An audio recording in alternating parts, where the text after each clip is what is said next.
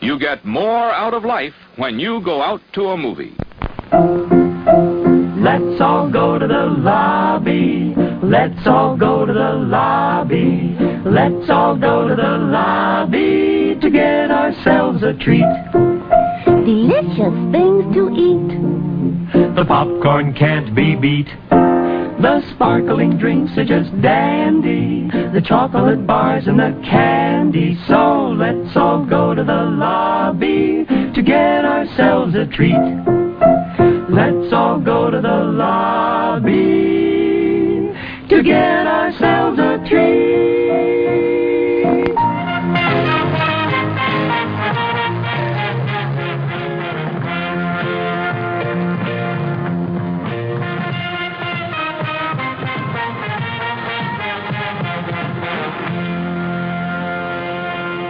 Hello.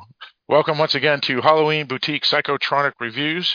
I am one of your co-hosts, Philip, from the state of New Hampshire in the U.S. of A., and with me in the Commonwealth of Virginia. Hey, this is Barrett. Barrett, how are you, sir? I'm doing good. Excellent. And a Connecticut American? This is Chrissy. Chrissy, how are you? I'm great, thanks.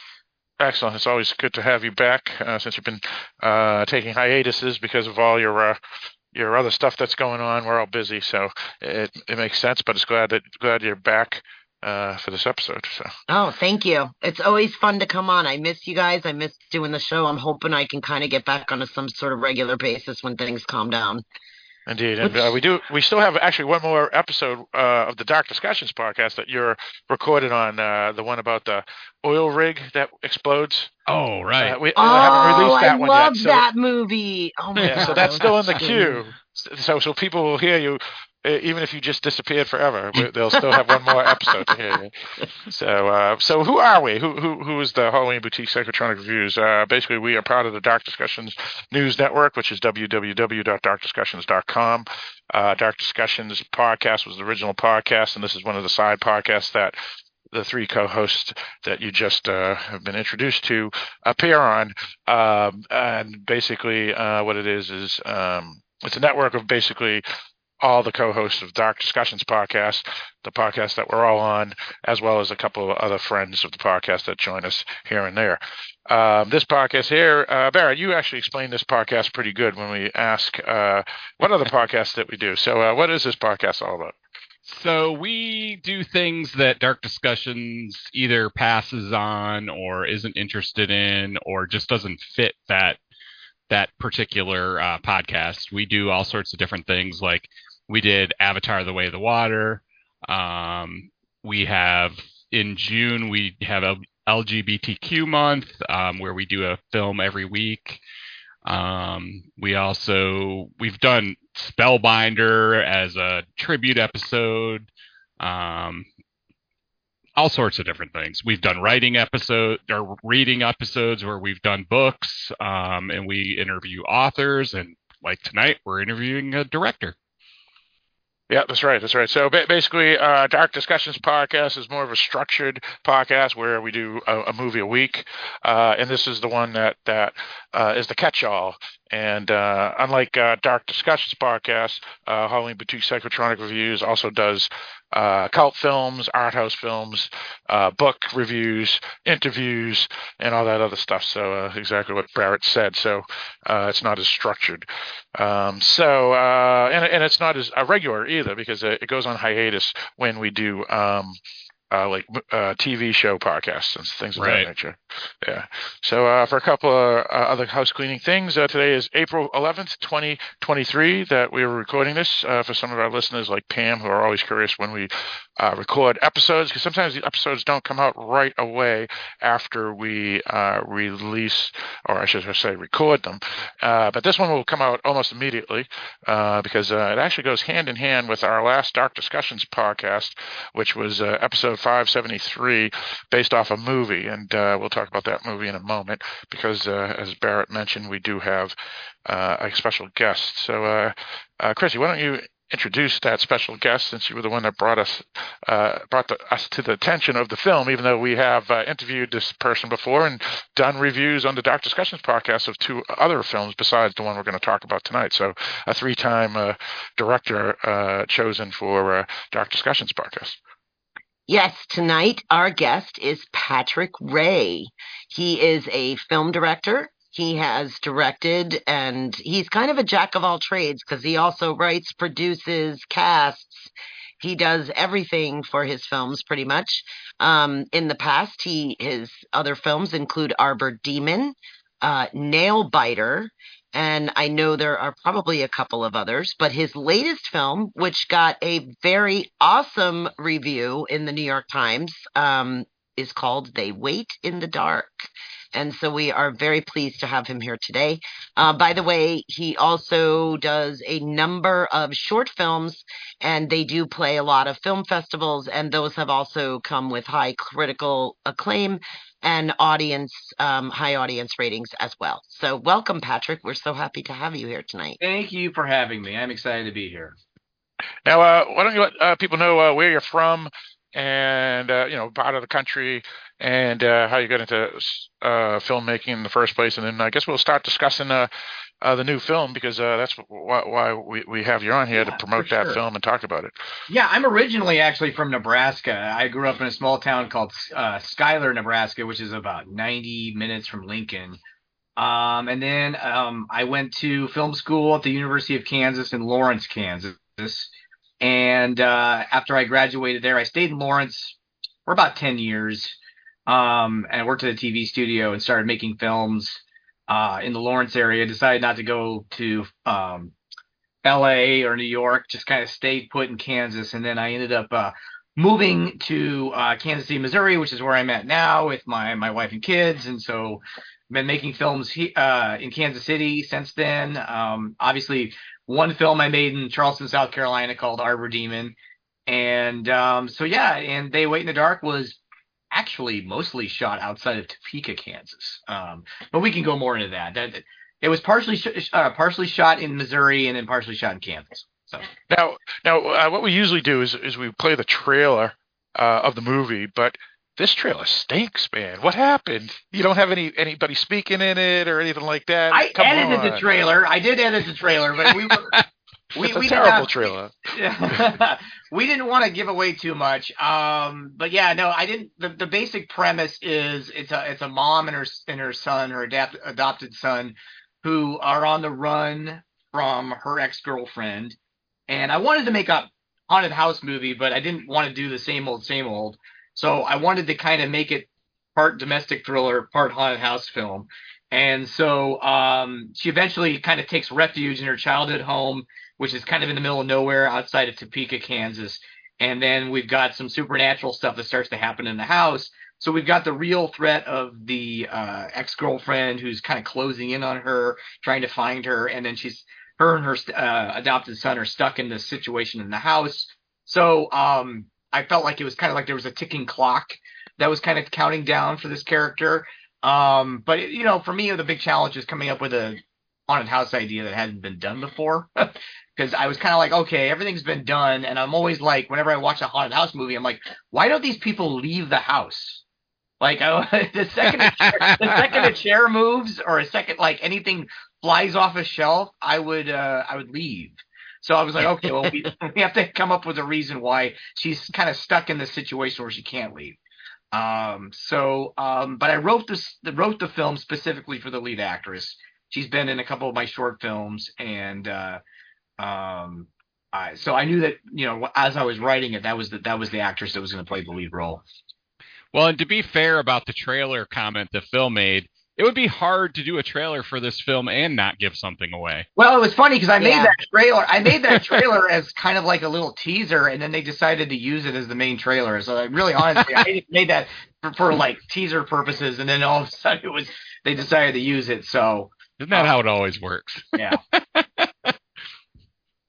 You're funny. Now, for folks who are maybe confused, you said a woman and her son running away from her girlfriend. So this would be considered an LGBT Correct. film, I would assume, right? Yes. Yes, totally. Okay. And she, Sarah is part of the LGBTQ community, and so is Lori, who plays the ex-girlfriend. So, again, Lori I had known for like 10 years and had not worked with before. And actually, she was living in Atlanta at the time that I was having people audition for this film.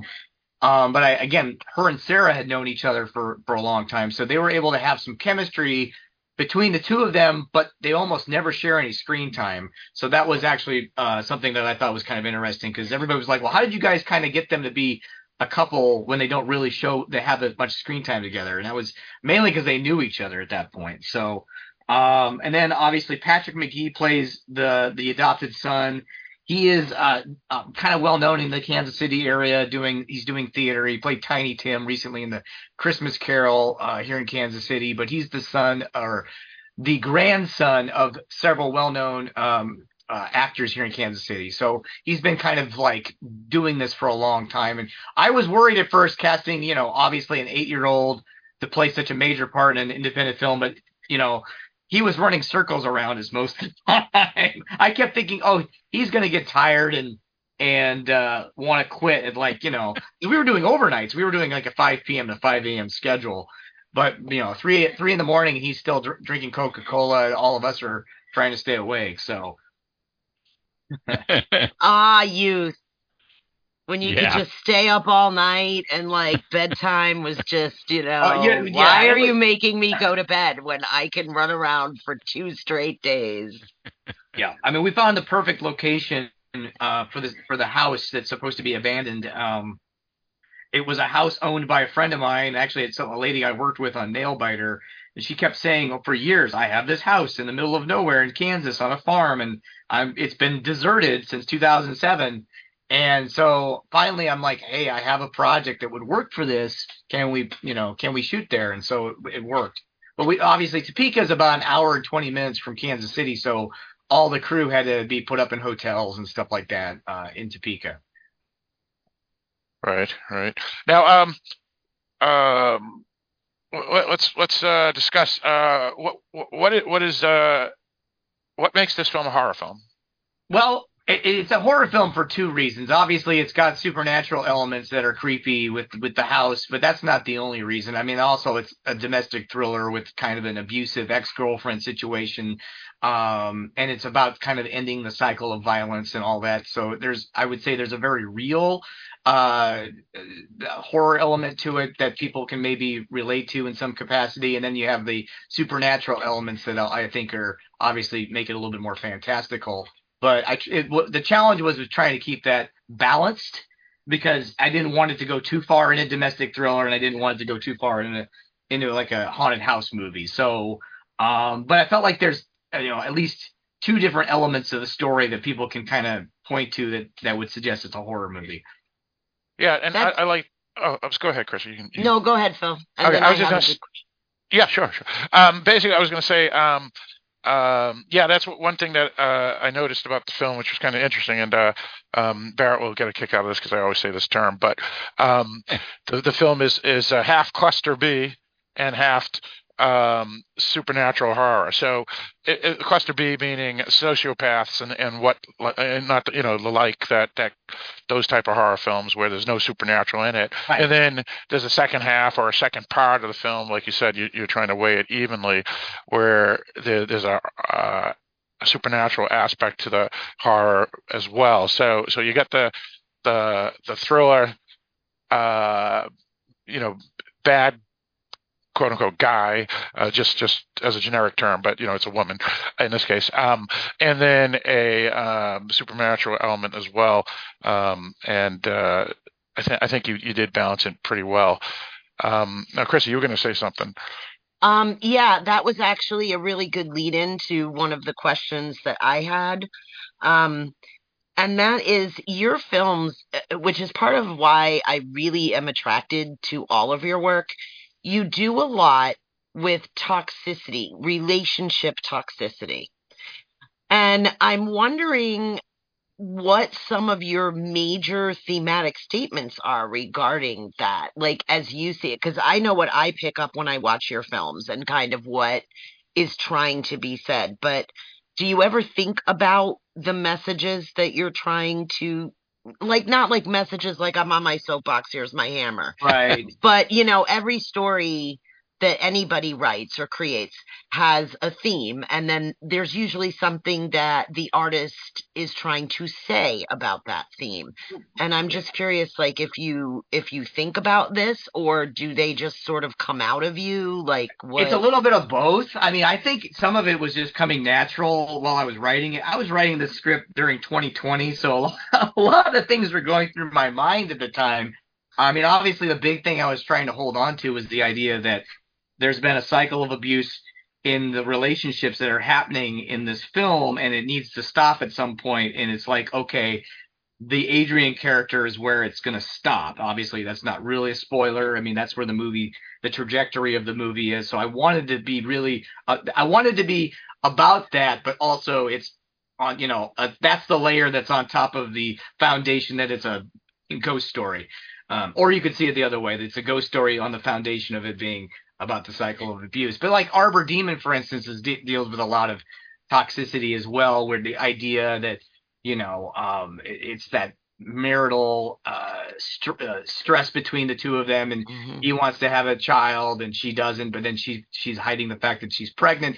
Those are all things. It's funny because it's like at the time I was writing that movie with my co-writer, my wife was actually pregnant. So there was also like this kind of feeling like, I'm an artist.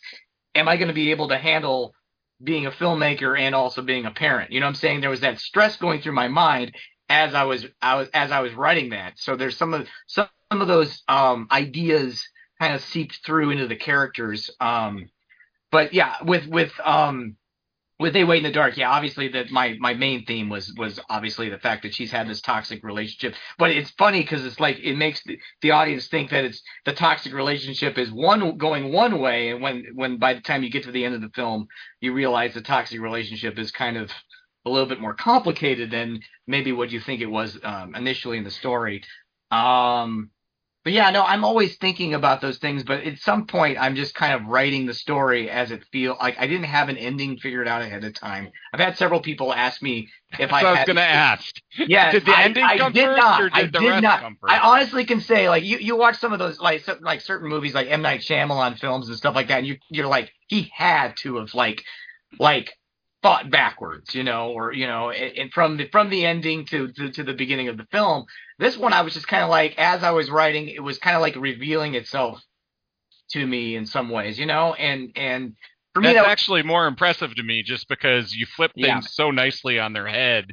Yeah. By the end of the film, and it's so unexpected that it just jumps out at you, and I really like that. I felt like I needed to have an aha moment in the movie, because otherwise it felt, haunted house movies can feel very standard at times, and I wanted to do something where it kind of flipped your expectations a little bit, and so, but a lot of that, man, it's really boring to watch me write. I'm literally just sitting in my kitchen, like sitting at the kitchen island, and I'm just kind of staring off into space, trying to get this movie to kind of seep out of me.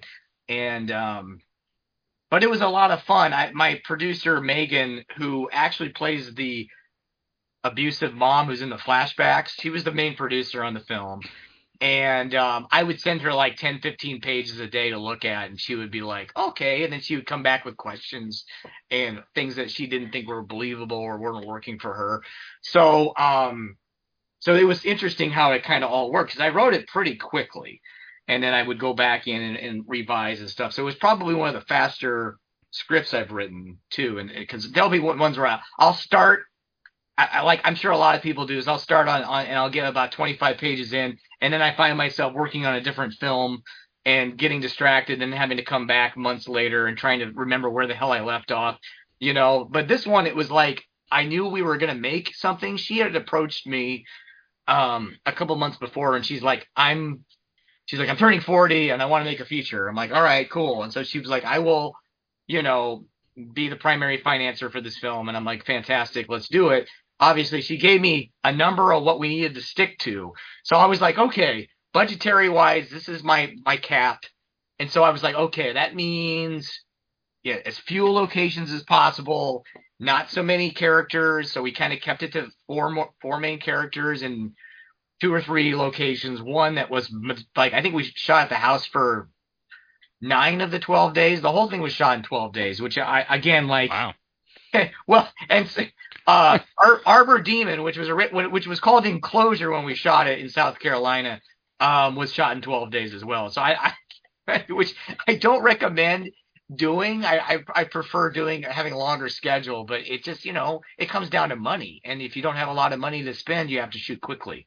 And we were fortunate that the house that we filmed in for They Wait in the Dark, which is kind of its own character, it really looked like that. We didn't have to do too much to make it look the way it did in the film. We were able to just leave our gear there overnight and then come back the next day without having to, move everything back in and relight. We could leave all the equipment in there, which saved us time with the setups, which gave us more time to shoot. So I think that's part of the reason why we were able to get it done as fast as we did. Yeah, and getting back to what you were saying about a haunted house film and not wanting to do something that had been done, I think that just naturally the reason that haunted house films become very predictable and very patterned and very kind of set is because really a haunted house is just a metaphor for the things that haunt us. Yeah, right. And so, you always have a trigger, right? It's like trauma. Okay, so these people, it's always like they move into a new house or they move into a new place, and it's, okay, bang, you're bringing your trauma with you. Yes. Yeah. So I think it's really interesting that in this film you chose to really, use that haunted house idea as a way to amplify her trauma rather than triggering it. Right. Which I thought was really interesting because it is very clear at the beginning of the film that she's got serious problems. Right. And we are not surprised that she has serious problems. And then I'm going to not give any spoilers, but then you kind of question toward the end of the film, and this was one of the things we were discussing when we were talking about your film on Dark Discussions, was that it may not appear to be the situation that she supposedly was running from may not actually appear to be what we think it is. And so I think just in general, you did use the haunted house in a different way. We had a lot of discussions about what the nature of the haunting was. Yeah. So it did spark a lot of discussion. One of them. One of the big ones that I kept on bringing up was the haunting followed the person, like Insidious, rather than the location.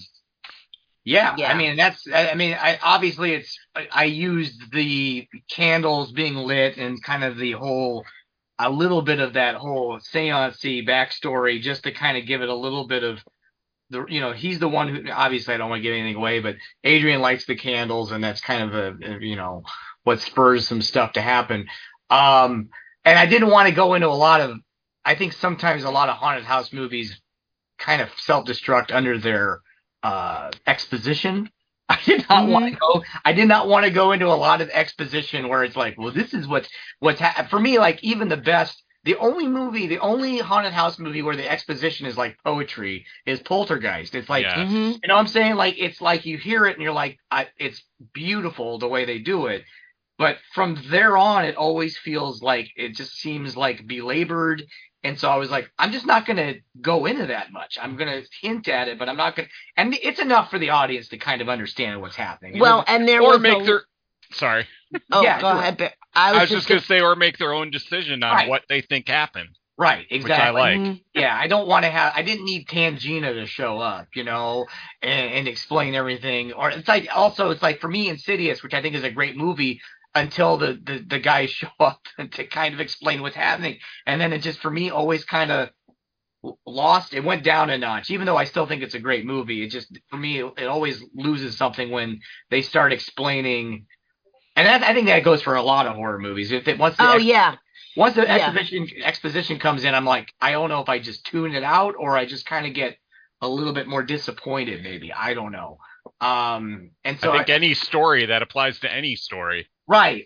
There's only a few movies that really pull. Ironically, I think Jurassic Park is one where when the exposition happens, it doesn't feel so weird and out of place. So for me, like, that was part of the challenge. I'm like, I watch every horror movie that I can get my hands on.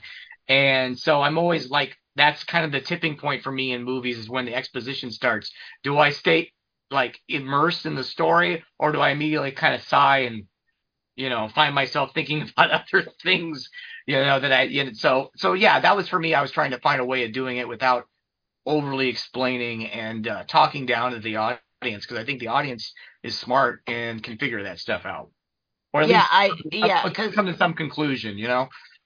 What I was going to say is that you did a lot with backstory reveal and things like that through, colors. Like, everything around her was red in the beginning, and that to me was a huge signal that, okay, her life is violent. Like, there's, the way that she was just looking around in the parking lot when they were leaving. Okay, that tells me a whole bunch about what she's running from. I don't need a whole story. And so I think that is really the best way that things can be done, is just by being suggestive, throwing little hints here and there, and kind of let the audience put it together. And that was one of the things I really appreciated about this movie, was that there was room for interpretation. Right. Yeah. So, but anyway, I'll let some of the other guys talk. Poor Phil hasn't talked at all. Well, yeah, all right. I'll ask some stuff. Now, like Christy mentioned, we've done Nail Biter, and we've done Arbor Demon on the podcast, and then we've done this film here. And one thing I think all three of us, as well as our other co-host that couldn't attend tonight, thought was pretty cool was that there were multiple twists in this film that kind of took everyone aback, in the sense that they weren't expecting it. So you did your job very well. Where did you come up with these ideas for the twists? Obviously, they're main part of the story, and based off of who those characters actually are as people. So maybe you had them all planned originally, and then we just learn more things as things progress in the film. There was, I think, about a halfway point through the script where I at least knew that what the final twist was going to be. And it's funny because, like, the twist that happens before that is a little bit more obvious. Like, we understand when that happens, it isn't quite. It's almost like the red herring twist before we get the final twist. But yeah, no, I think it was probably about the halfway point where I'm like laying out who else is part of this story, and what would it. We've got, obviously the mom in the flashbacks who would be the obvious, who's a perpetrator of violence, obviously, but is the obvious choice for the what we think is the ghost. Obviously, it's hard to talk about this without giving it away in some capacity. Sure, of course. But I had like all of the people who were involved in the story completely thought out. So then it felt like a little bit more like a natural move to have that twist make sense at the end of the story. You know what I'm saying? Yeah. It wasn't like I pulled some random character that was not ever part of that, of the story. Yeah, I mean, like, it took me to about the halfway point to kind of come up with that twist, but none of that. It's funny because most of my scripts, I write out a detailed treatment beforehand to make it easier for me to write the script. I didn't do that this time. It was kind of like I started writing it and kind of felt it out to the point where it was like I did the first act entirely just sitting there writing it, and then by the time I hit the, act 2, which is always kind of the hardest part of the script to write, because that's kind of the part where if you watch most movies, if there's any moments that's kind of sag, it's usually in act 2.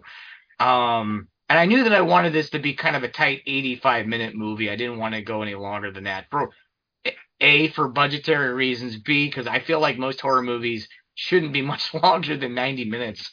I feel that way. I don't know if anybody else does. But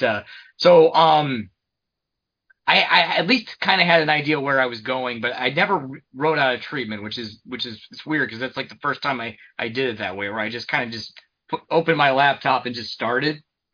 And and that's kind of how this all went. So, but I had the news playing in the background, and I don't know if some news stories were seeping into my mind while I was watching it. It was 2020, so it was kind of a rough year. So it was a lot of and it's funny because people who've seen the movie, they're like, "Oh, man, are you pulling some stuff from your childhood into this?" I'm like, no, my childhood was great. I have to explain, like, my parents are like, we didn't do anything. I'm like, you guys are great. You guys are awesome. I had a great childhood. But yeah, I just had some, I have some ideas that I've always kind of wanted to bring into stories.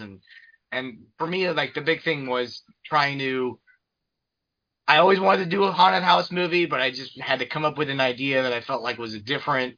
It's funny because, like, I've always wanted to do a slasher movie, and I've always, like, trying to come up with an idea that's never been done for that kind of subgenre. So, like, every subgenre of horror, I'm always trying to, like, figure out a way to make it slightly different. Like, we'll be waiting. Well, with Arbor Demon, I'm like, how do I make a camping movie that's slightly different? Like, just slightly different. Or with Nailbiter, I'm like, how do we make a monster movie? It's set in Kansas in a cellar that's slightly different from anything else like that. So, and then with I Am Lisa, which actually was a script that the writer approached me. I'm like, it's a revenge movie, but it's also got some undertone of werewolf lore in it, so it's kind of like a little different spin on that. So as far as a slasher movie, I have an idea, but it's like I don't think it's been done before. I've watched just about every slasher movie you can think of. Actually, full confession, my favorite type of horror movie is a slasher movie, 100%.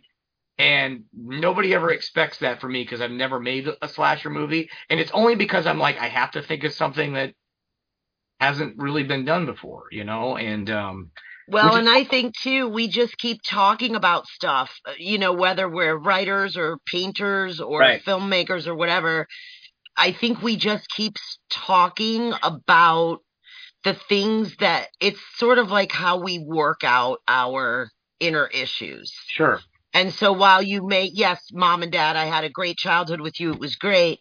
But you might be talking about some other issue and using parents as your metaphor for whatever it is you're really talking about. Well, you know what I mean? Right. For me, like, I think one thing, it's interesting because I didn't realize it until I started really, thinking about it, is I've always had a little bit of a phobia of feeling like I was going to get trapped in a small town that, like, that feeling of I grew up in a small town in Nebraska, and I love my hometown, but the idea of never going anywhere and kind of being stuck there. So there's a little bit of that in some of my movies where I'm like, that feeling of being trapped in a small location, the cellar, the tent, the house in this movie, like, that's all stuff I'm always kind of thinking, like, I like the big city. I like having, like, my, I can, have room to breathe. And so I'm thinking that that's something psychological that I've always dealt with, where I have nightmares where I'm back in school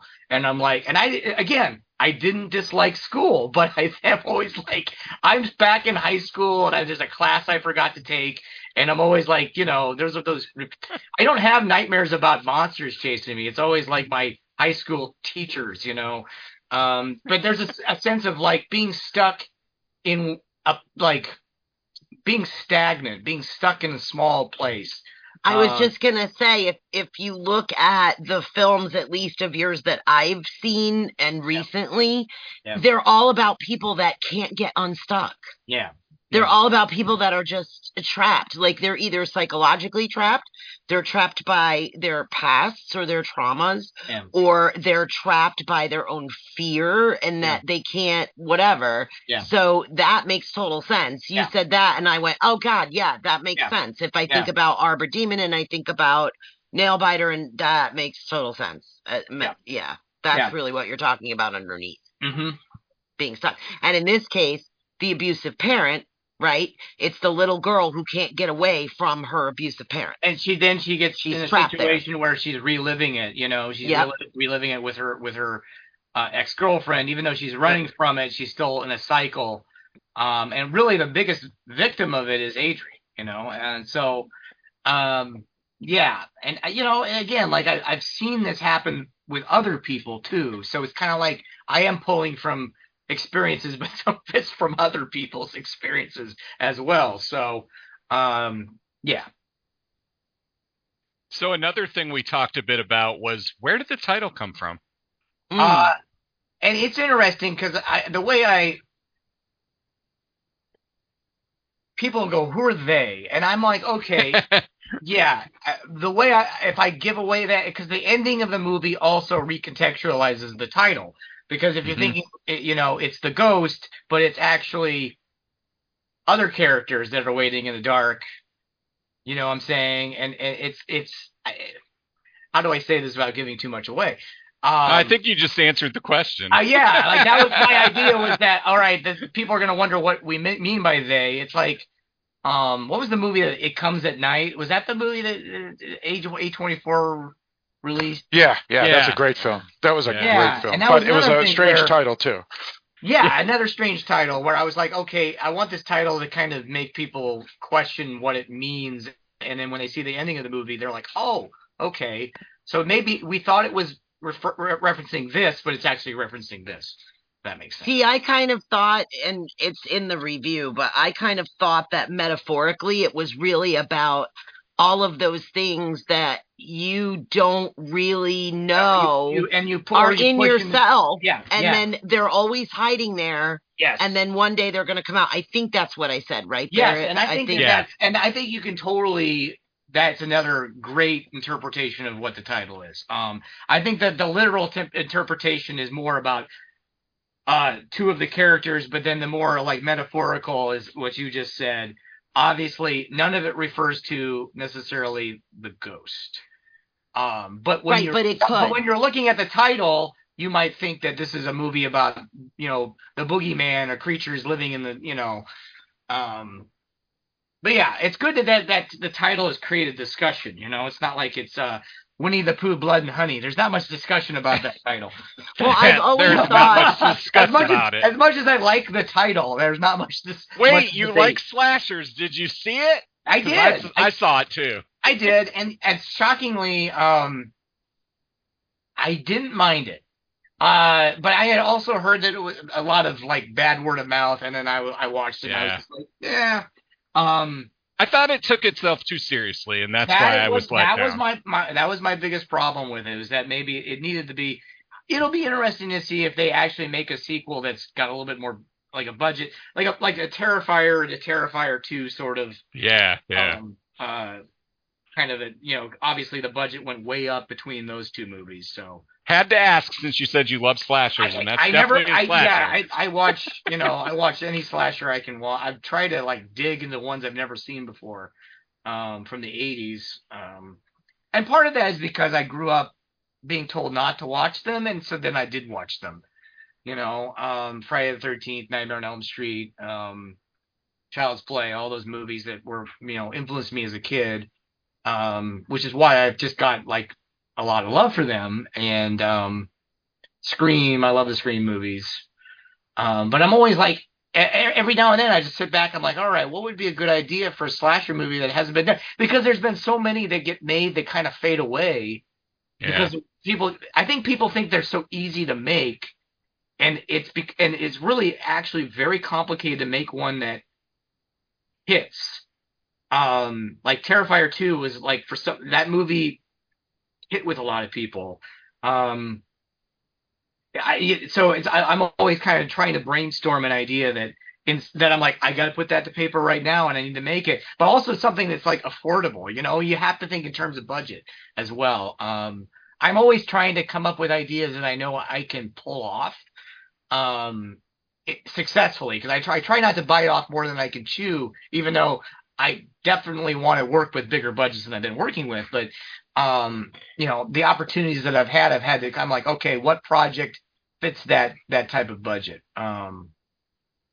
Which I felt like They Wait in the Dark. I was like, I can do a lot with this particular concept with very little money, and try to make it look like it cost a heck of a lot more than it did, So do you lean more towards making horror movies, or is that your preference?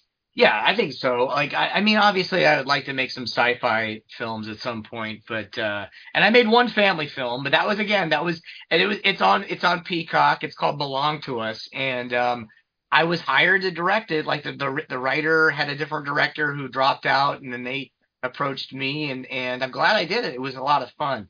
But I prefer obviously focusing on horror. And that's not just because of budget, but that's just because it's my favorite genre. I typically don't miss any horror movie, no matter what it is.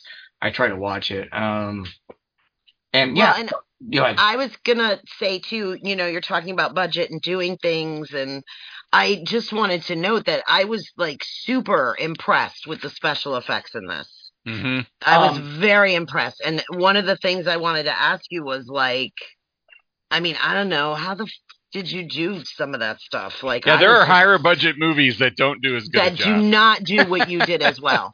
Well, I mean, this movie was scary, and I appreciated the fact too, and I think I did mention this also in our review thing, but you did so much with raising tension and getting people frightened with like, oh, here's the flutter of a window curtain. Sure. Like, I was like, holy crap, that is like the best way.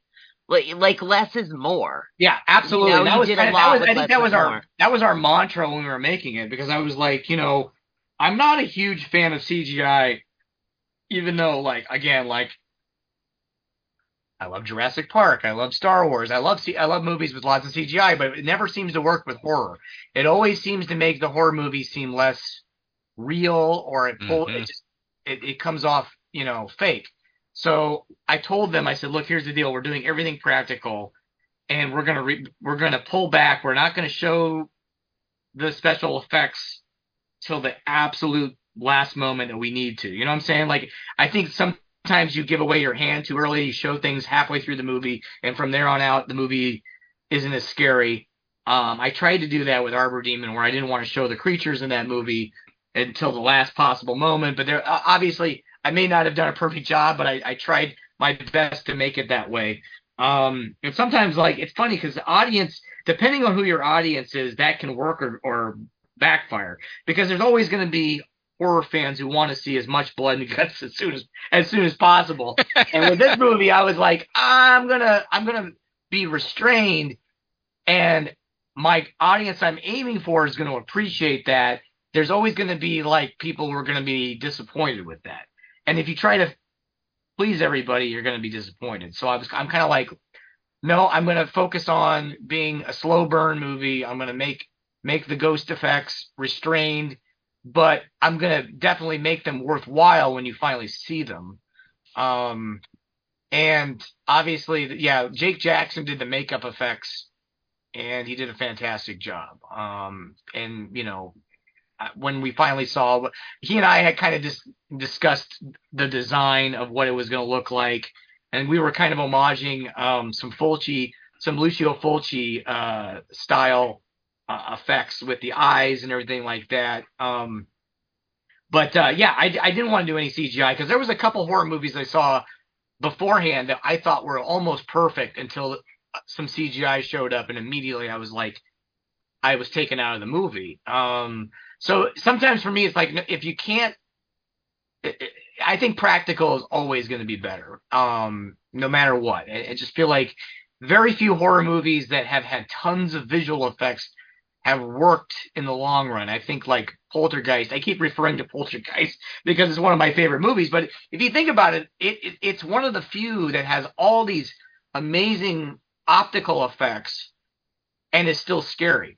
Usually, like, when you see all those, you immediately are kind of like pulled out of it because it just doesn't seem real. But that movie, for some reason, the optical effects in that movie it doesn't take away from the terror, I guess, is what I'm trying to say. Well, because I think with that film, they really did a lot with, again, less is more, right? They did, like, the lights coming down the stairs, but and you kind of see a ghost shape, but not really. And I mean, I think that you see it on the TV monitor or something, but the thing is that everything they do, even the stupid steak thing, Yeah. I think that's my favorite bit. The only cheesy effect in that is the guy ripping off his face, where you but can kind of tell his face.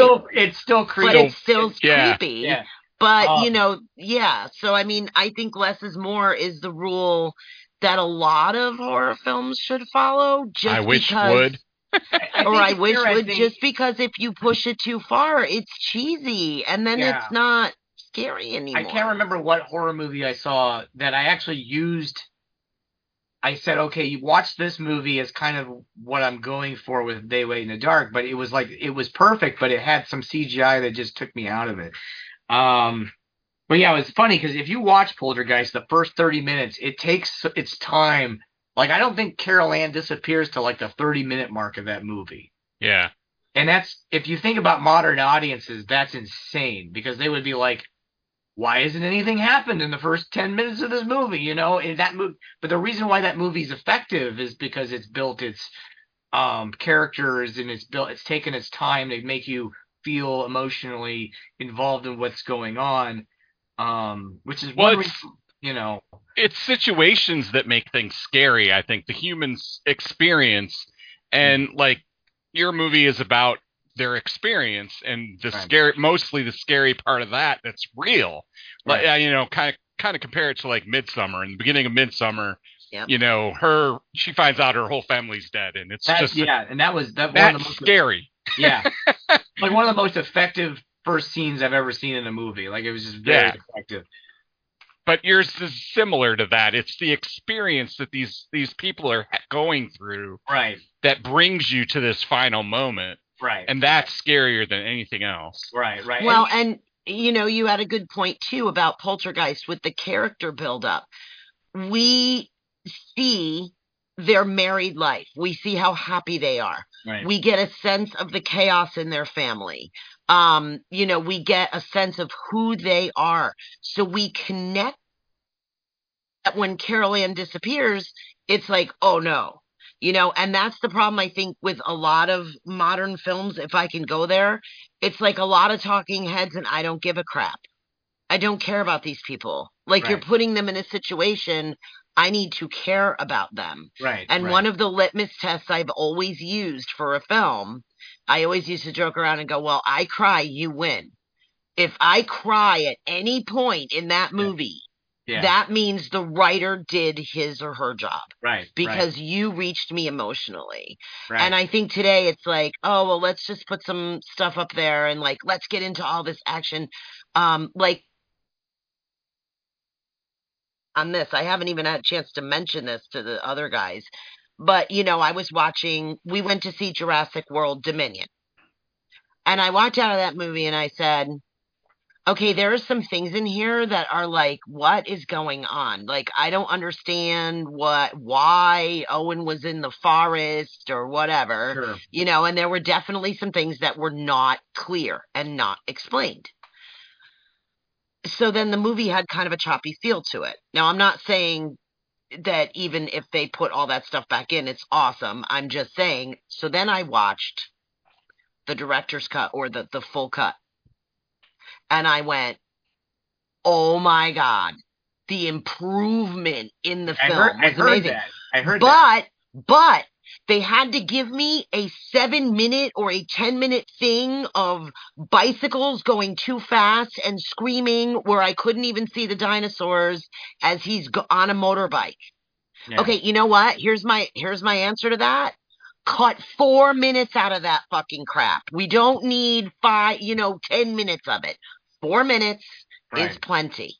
Right. And don't go so fast. It was so fast I couldn't even see the dinosaurs. I felt like I was going to throw up. I'm like, I'm here to see dinosaurs, and you're racing right by them. You weren't there to see giant locusts? But my point is just that these films now, it's like, oh, let's make 20-minute action sequences with no story. You don't need all that. And the budgets could be less if they didn't have to do all that.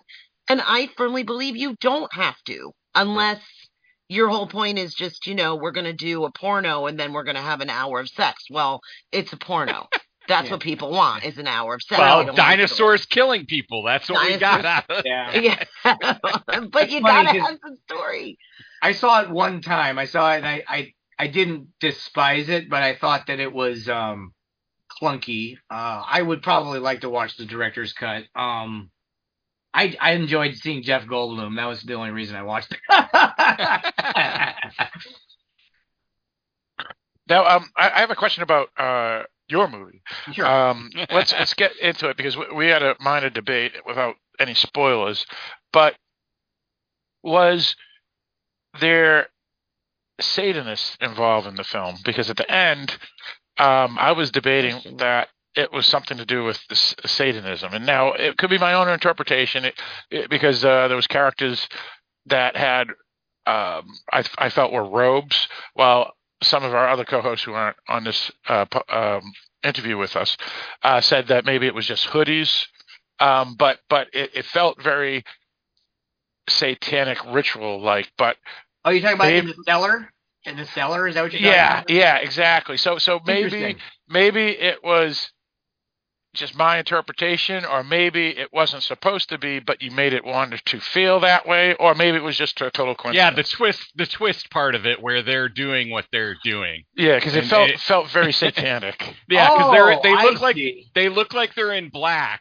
But yeah, like so they have some the of hood. us it looked like hoodies, but to Phil it looked like a robe, like satanic robes. Yeah, they were literally in black hoodies. Those are just hoodies. Okay. So they were they were just being, there wasn't anything satanic going on.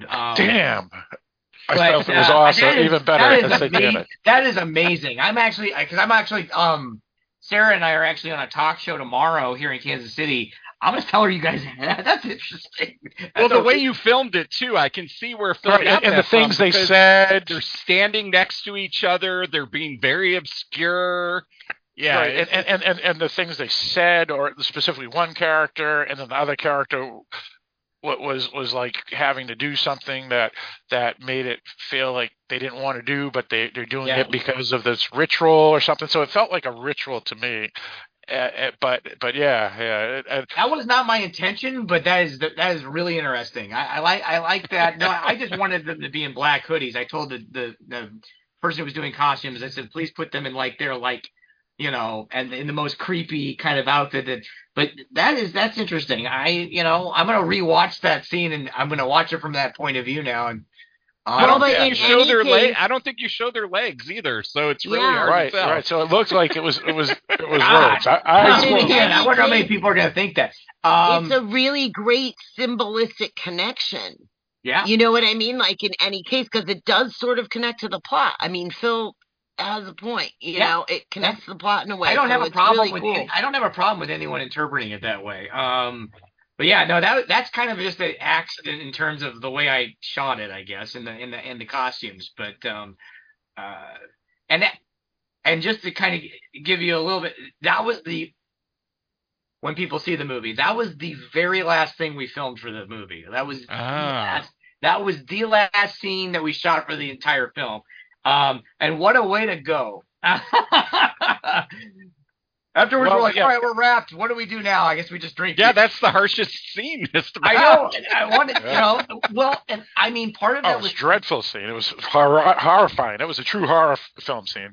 Well, and that's the thing is that I wanted us to build to that point because, you can't start your film shooting a scene like that because there's an emotional arc that even the actors are going through. And it felt like that needed to be like the final thing we shot. So, I mean, some of that, like, I don't like to shoot. I mean, obviously, you can't shoot a movie in order necessarily unless you're doing a specific type of movie. But I definitely was trying to be somewhat strategic in the way we shot in terms of like shooting it in somewhat of an order that makes sense. And the actors aren't like, all right, today we're doing the very like last scene of the movie first, and it's funny because what was I reading about? Oh, going on a tangent, the movie Independence Day when the president gives the speech to the crowd or whatever. That was his first day on set, and I'm kind of like, that is amazing. That is the first thing he shot for that movie. Because he had to have a lot of emotion for that whole scene. Yeah, I mean, so we tried to keep it. Obviously, the very first thing we ever shot for the movie was I'm trying to think what day one was. The motel stuff was first, so we were kind of keeping it in order. We did motel, and then we did gas station, and then we did diner. So we tried to do so. That allowed us to kind of keep the house scenes in a specific order and kind of build to that those final moments. Now, did your actors know their full arc before they got to filming anything? Oh yeah. They had the full script, and I think by the time I was ready to shoot it, like I'm just kind of like, here's everything, just give it to them all and allow them to just kind of dive in. I don't like hold anything back. Because for me, like if the characters, if they don't know where their characters are going ahead of time, they don't know how to play things necessarily. So, but yeah, it was interesting. So, Lori, who plays the seeming villain of the film, I think she was flying in from doing Father of the Bride like the day before she did our movie. So she was doing two very contrasting types of films. So she had a bit role in the movie the remake of Father of the Bride. Next day she's filming the gas station scenes for the movie. So those are some great scenes too. Yeah. Well, and that was filmed in Leavenworth, Kansas, which is the obviously the home of the Leavenworth prison.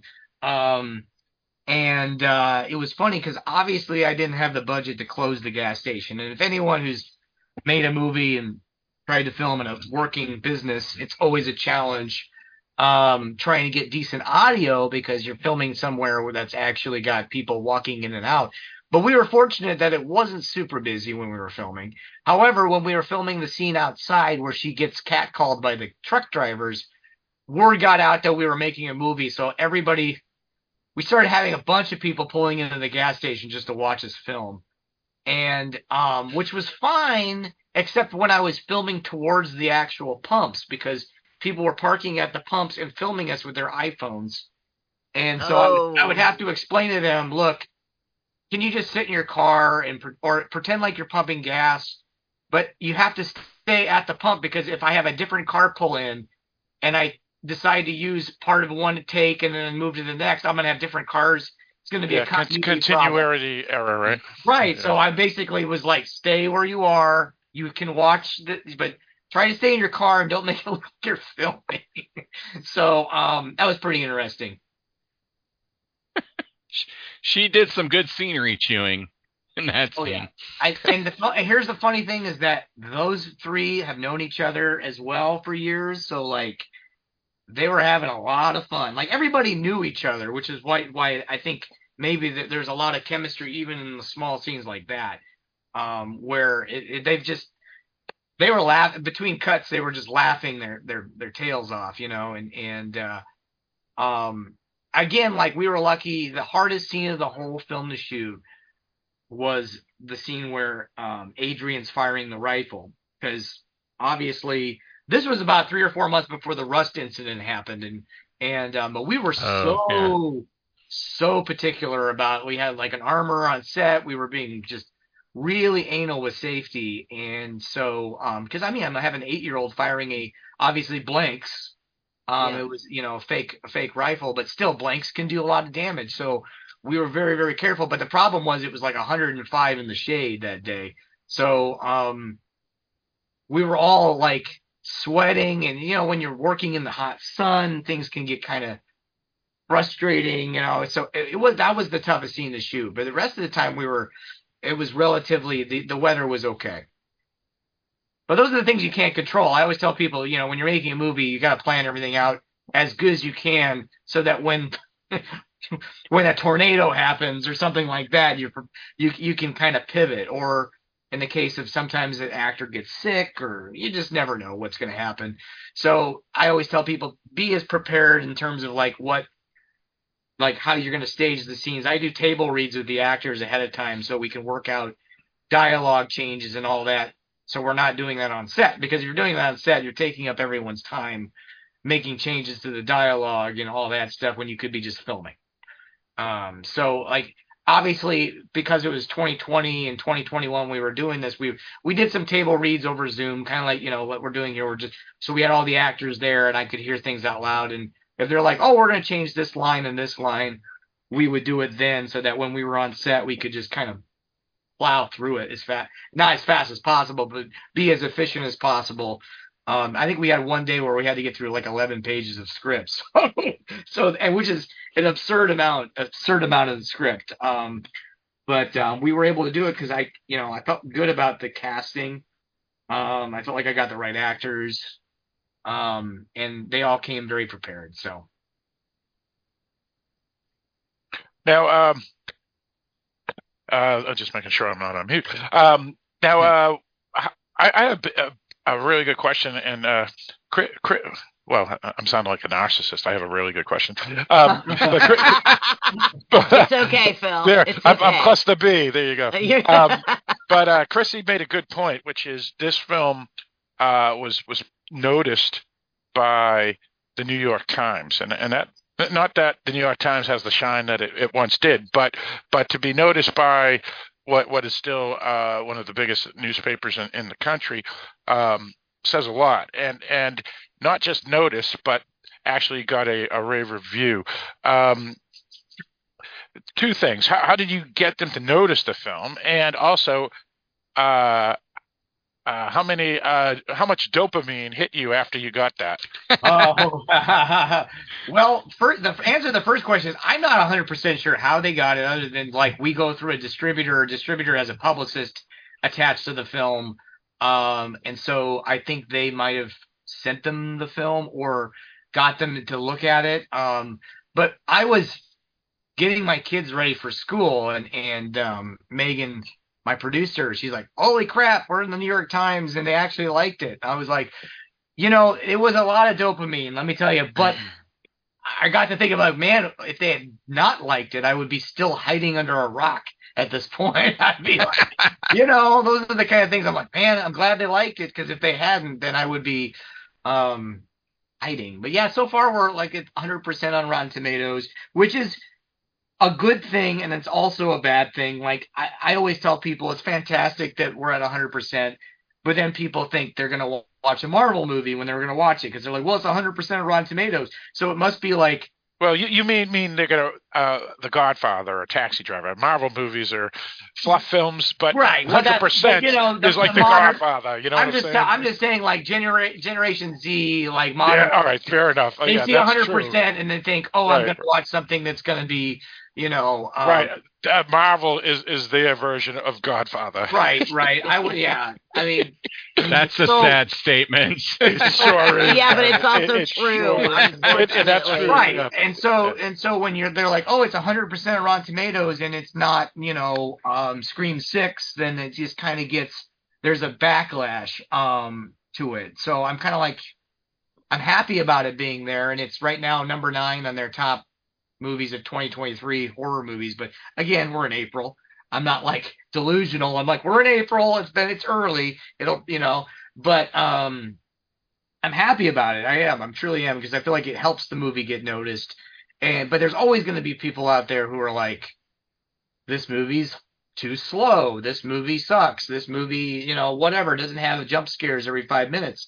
So I knew that going in. Like, I knew that while I was making it. So like some of that stuff doesn't surprise me, and so that maybe isn't the target audience I'm going for in terms of horror. Like at some point, I'm gonna make a horror movie that is probably going to be more like for the Hatchet crowd. Maybe, I don't know.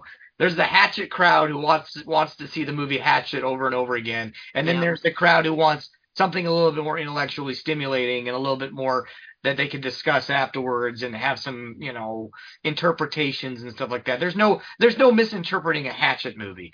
So or wrong turn.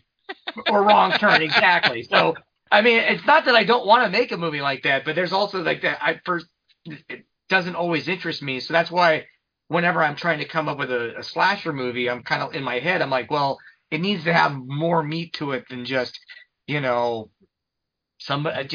it's funny because I am one of those people that is probably the target audience for things like They Come at Night and Arbor Demon, and like I am not a fan of slashers at all. Right. Like I've seen Friday the 13th, because I can't be a horror person and not. Right. And I've seen, a couple of others that were big. What was the other one? Halloween.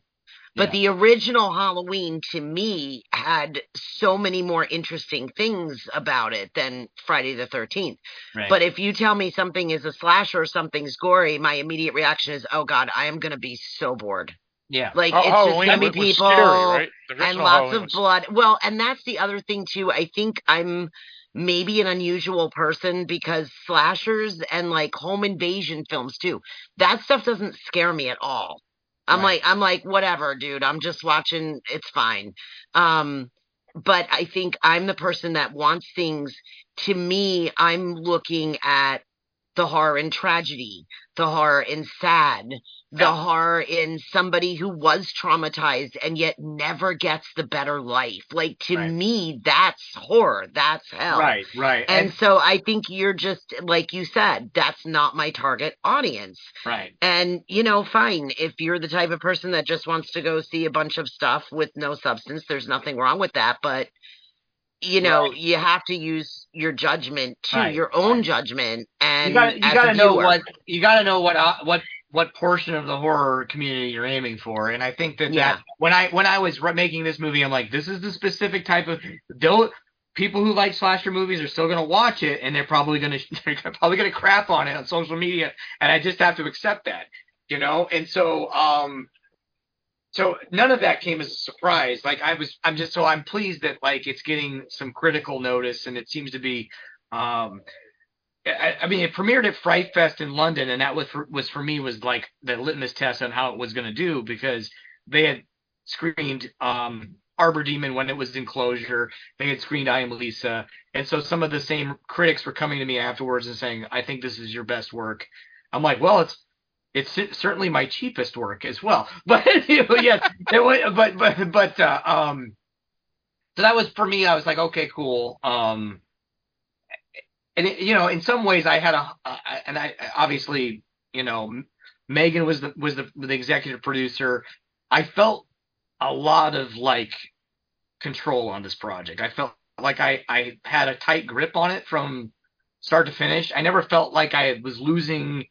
Like it was slipping away from me. I was losing sight of what it was. I kind of had my eyes on it the whole time. So, and I edited the film so I could control a lot of that part of the elements. Because a lot of times, like, you'll make a movie, and if there's a lot of producers, if there's a lot of, voices that are, it's again, it can become like too many cooks in the kitchen. Even if you're the director, the buck stops with you, but even then it's like it can be a tug of war sometimes creatively. I didn't feel any of that with this project. So I'm pleased. Again, after I got done making the film, I told my wife, I said, because I didn't let her know what the movie was about. I didn't tell her anything about it. She watched it completely cold. She never saw me working on it downstairs in my house where I'm sitting right now. So when she saw it, it was like seeing something completely fresh. And afterwards, I could tell her reaction was very legitimately. She was happy with the film. But yeah, it's interesting because it's like I try to keep. I really felt like I had a lot of creative control over it, which helped. I think helped me. But I was like, if nobody likes this movie, it's almost 100% my fault. If people like it, you know what I'm saying? Like you feel like you're like, all right, I'll if I get some good reviews, then I never get, like, I never pat myself on the back because I'm always like, I'm thankful and I'm going to try to get my next movie made now. So it's funny, once this movie came out, I'm already trying to figure out what I'm going to do next. And I started having some type of like, existential panic. You're like, oh my God, am I not going to get another movie off the ground? Am I not going to make another movie? So I'm right now trying to find, like, I've got 3 or 4 things in the hopper that I'm trying to get going. And so I don't have a lot of time where I don't smell the roses very. Typically I'm trying to, and people ask me why I make short films. And a lot of that has to do with the fact that I can't sit still. Yeah. Well, and there's something to really be said for the short form. I think, I've always been a writer of short stories for that reason. Like, I can only stay really passionately in this mental place for a limited time. Yeah. I am in awe of people who write these big long novels and they hang out in that world on and off for like years. I mean, I just can't do that. Like, that's just not the way I'm made. And I think the short form is a beautiful form because you can say, opposite. yeah, you can say so much in a short form very pointedly and get your message across really clearly and keep it trim, you know. And plus, a lot of times shorter things have more punch. Yeah. I mean, I've been writing this novel, Tidings, since like 2015. I have no idea when I'm going to finish it. It's just not the way I do things. I have to be in that place. I don't know if I'll ever go back there. It's fine. I mean, for me, like, and part of it is I just like to work. And I like to make films, and features are such a long process, and raising the money is such a process that I like to work. I like to be creative, and I will just be depressed if I have such a long time waiting. You know what I'm saying? Between projects. We were talking about that today. I was like, I don't know how directors take 10 years off between projects. You know, I don't. Like, what do you do?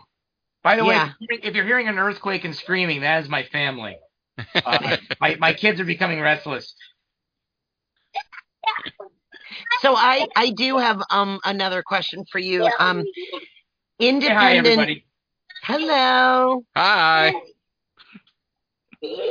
Independent film has really grown, I would say, over the last decade with the expansion of digital platforms and the ability to reach people, and certainly the, you know, of course, the rise of social media and that. Where do you see independent film like heading in over the next 10 years? Do you see distribution increasing for some of these films? Do you see, like, because we saw it happen with independent writing, right? Small houses and writers being able to self-publish. And I'm just wondering if this is going to be something that is going to also apply to film now that we have more of this technology and more accessibility. Oh, absolutely. I feel like it now. The big thing is less about getting your movie out there. It's more about making money, trying to make money off these movies. Because I saw some article this week that says like 40% of movies that are made for $50,000 or less recoup or make more than that. They showed like a chart of kind of like, I think what we're going to see is more micro budget movies being made because there's camera gear more readily available. People are less willing to take risks with bigger budgets. It's a really weird time because like if you're in this weird budget range of $500 to $1 million, you're almost guaranteed to lose that money. So it's like unless you have A24 or Blumhouse behind you for advertising and marketing, it is way harder to be in that budget range. So I think we're going to see a lot more micro budget movies. Like you've got like a movie like Skinamarink and the Outwaters making millions of dollars off of tiny.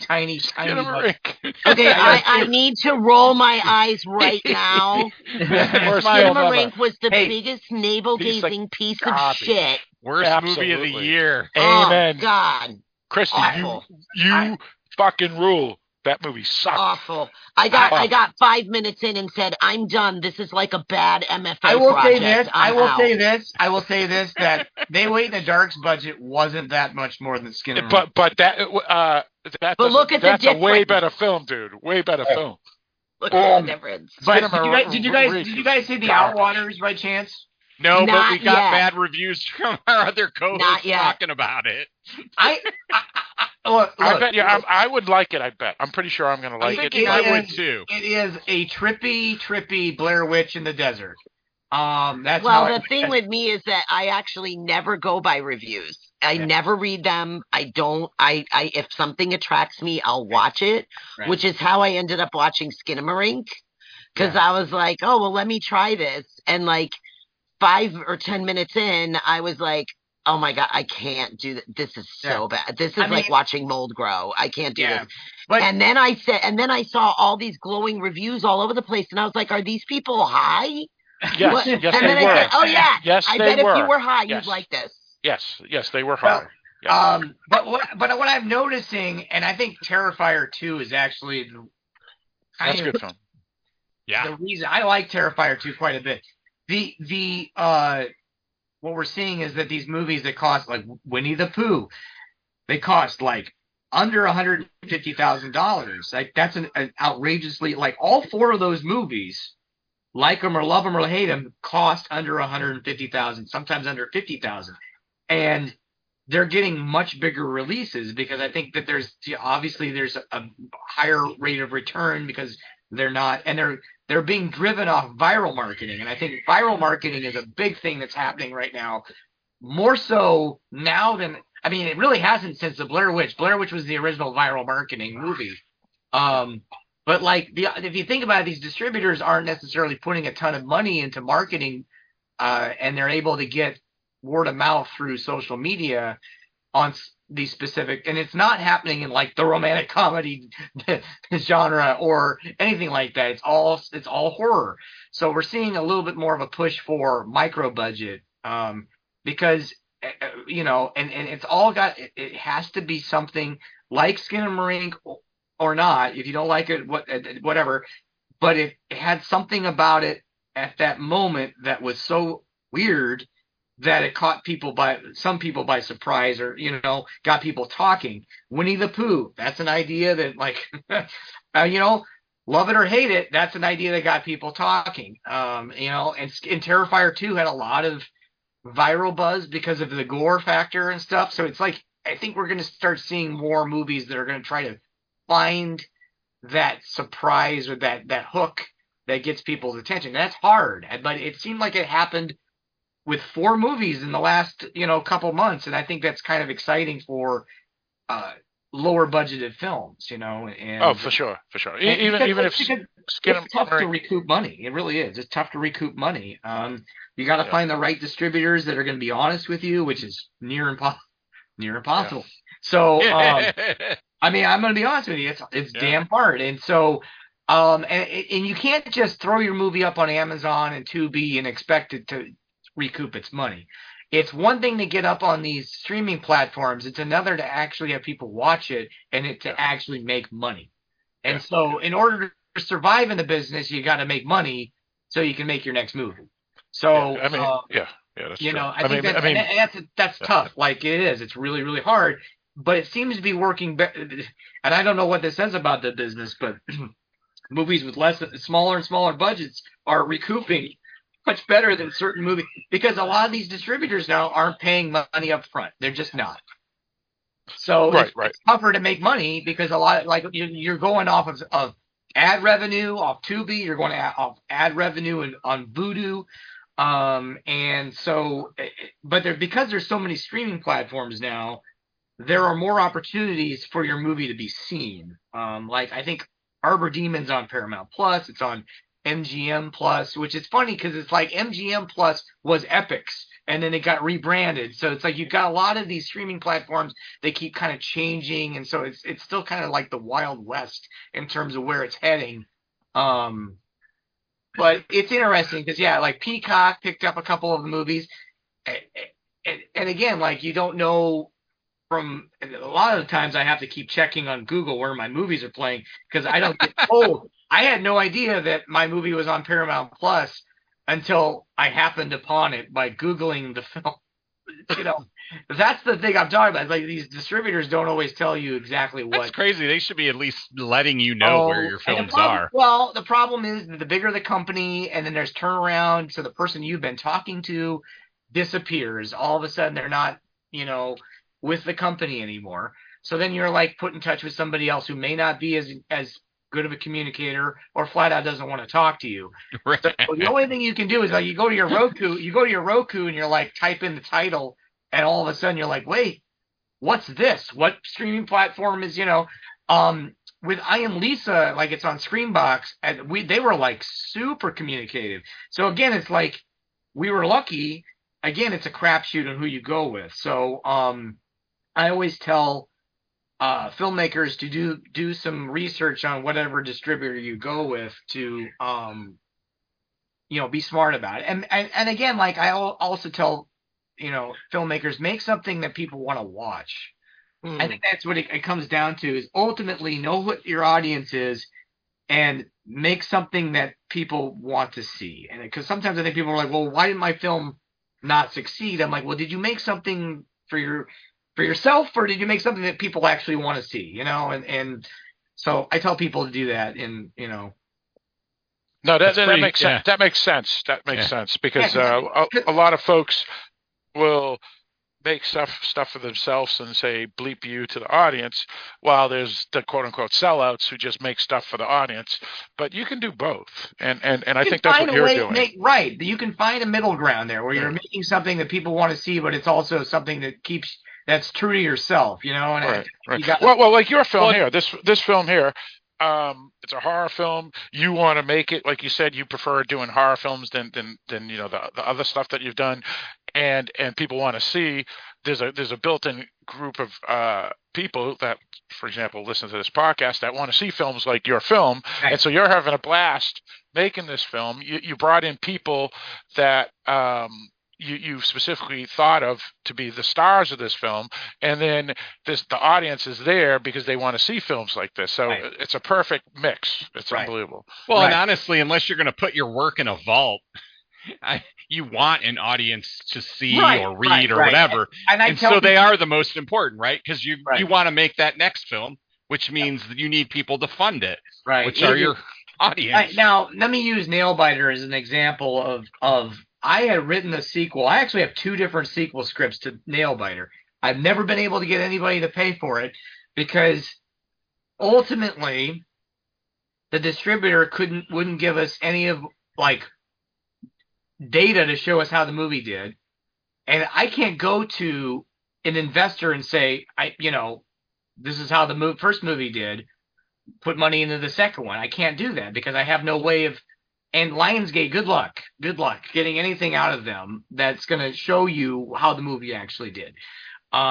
So that has been a big frustration of mine over the years because I've always wanted to make a sequel, and I have one that I've been wanting to make, but I've just been constantly changing it because the time just keeps getting further and further from the first one to the point where the sequel will have to be something completely different by the time I get to it. It's unfortunate because I really want to make that, but again, I can't go to an investor and say, here's how the first movie did because I don't really have anything to show. I can't get that information, and part of that's because we went with a company that was much bigger, and it's impossible, And we made that decision. It got the movie out there, but unfortunately the bad thing about it is you're just not going to get unless you have Saw, you're not going to get the sales reports from Lionsgate to show how the movie did. Right. It's very frustrating. And so I've had to constantly kind of move on to the next project. Uh-oh, my daughter's crying. You okay? Oh no. You okay? Say hi. Say hi. Wait.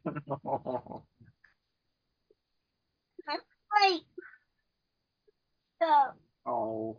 Well, I'll be up soon, okay? We'll watch a movie together. Ooh, that's fun. A movie together. Yes. Movies are good.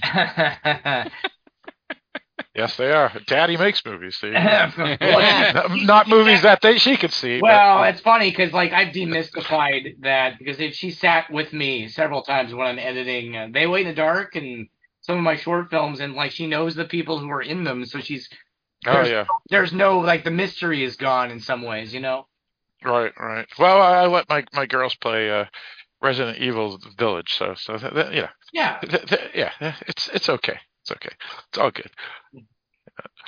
Now, back to your this new movie here. I know you mentioned Tubi and Amazon Prime and things like that people have their movies on, but some of our Canadian listeners emailed us when we released our Dark Discussions podcast episode on your film, and they said they couldn't find it in Canada. Where can people find your film? Both, I guess, in North America and wherever. We have a lot of English listeners, Mexico, Canada, and when I say English, that includes New Zealand, Australia, the UK, Ireland, and so forth. So, good question. Oh, hold on, sweetie. Oh, and the Caribbean too, as a matter of fact. I don't know where Mom is. Can you give me 1 second? I'm sorry, guys. Yeah, that's fine. Absolutely. That's fine. We can continue talking while you take care. It's all good. Yeah. So, now, Chrissy, how did you find out about this film? Because I know you were the one that brought it to everyone's attention. Did you like, for me, like with directors that I enjoy or actors that I enjoy, I kind of look every so often on IMDb to see, oh, look, there's a film coming out. How did you find out about this film? He actually, Patrick had messaged me How because about that? and told me that he had a movie that he had finished, and that it was going to be coming out.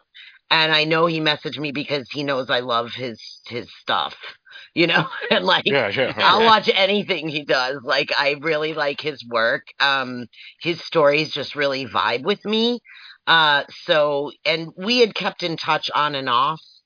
And I had also asked him a few questions about some things because of Candlewood or whatever. So that's how I found out about it.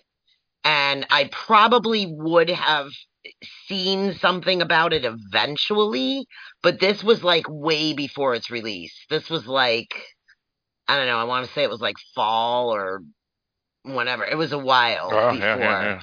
Yeah, during the festival circuit type of. Yeah. Yeah. So Right. I was really glad to hear about it. And then I was privileged enough that he was so nice and sent me a screener.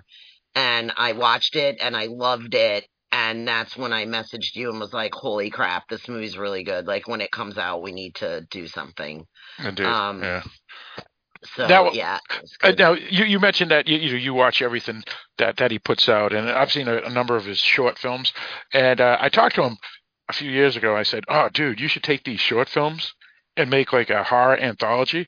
And he says Yeah. he can't because he doesn't necessarily own the rights, and they're distributed by different companies, so he can't put them all together because of that.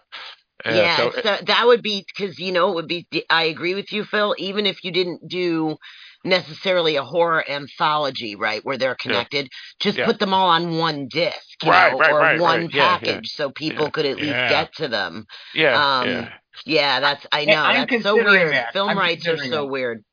Film rights are so weird. Like I guess, like Yeah, I'm, because Patrick, when I talked to you, you're back now. A few years ago, you said, it's tough to do it because a lot of the shorts are owned by or distributed by different companies, so you couldn't take them all together and just put them all together as a anthology horror film. I mean, I can maybe try. Like, there's some recent ones that I'm thinking about doing that with. That I feel like I have a little bit more flexibility with, and so I'm still considering it. Some of my short films ended up like on some of these anthologies that were there's some of them are on Screenbox.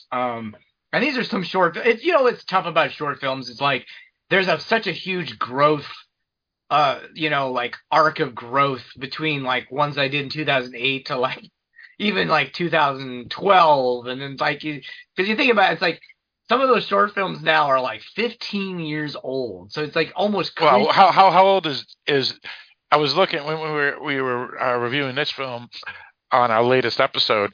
I was looking back at Nailbiter and Arbor Demon, and it's crazy how old those films are now too. It's like holy smokes! I know. It's like terrifying. half a decade to over a decade. I know. It's like, I don't want to think. I don't want to think about it. It's funny because when I did Nailbiter, I didn't have any kids, and it's crazy. And now I have two. So like some of the short films have been on like Screenbox, and then some of them, the newer ones I've been doing, are on like that show Bloody Bites that airs on Screenbox TV.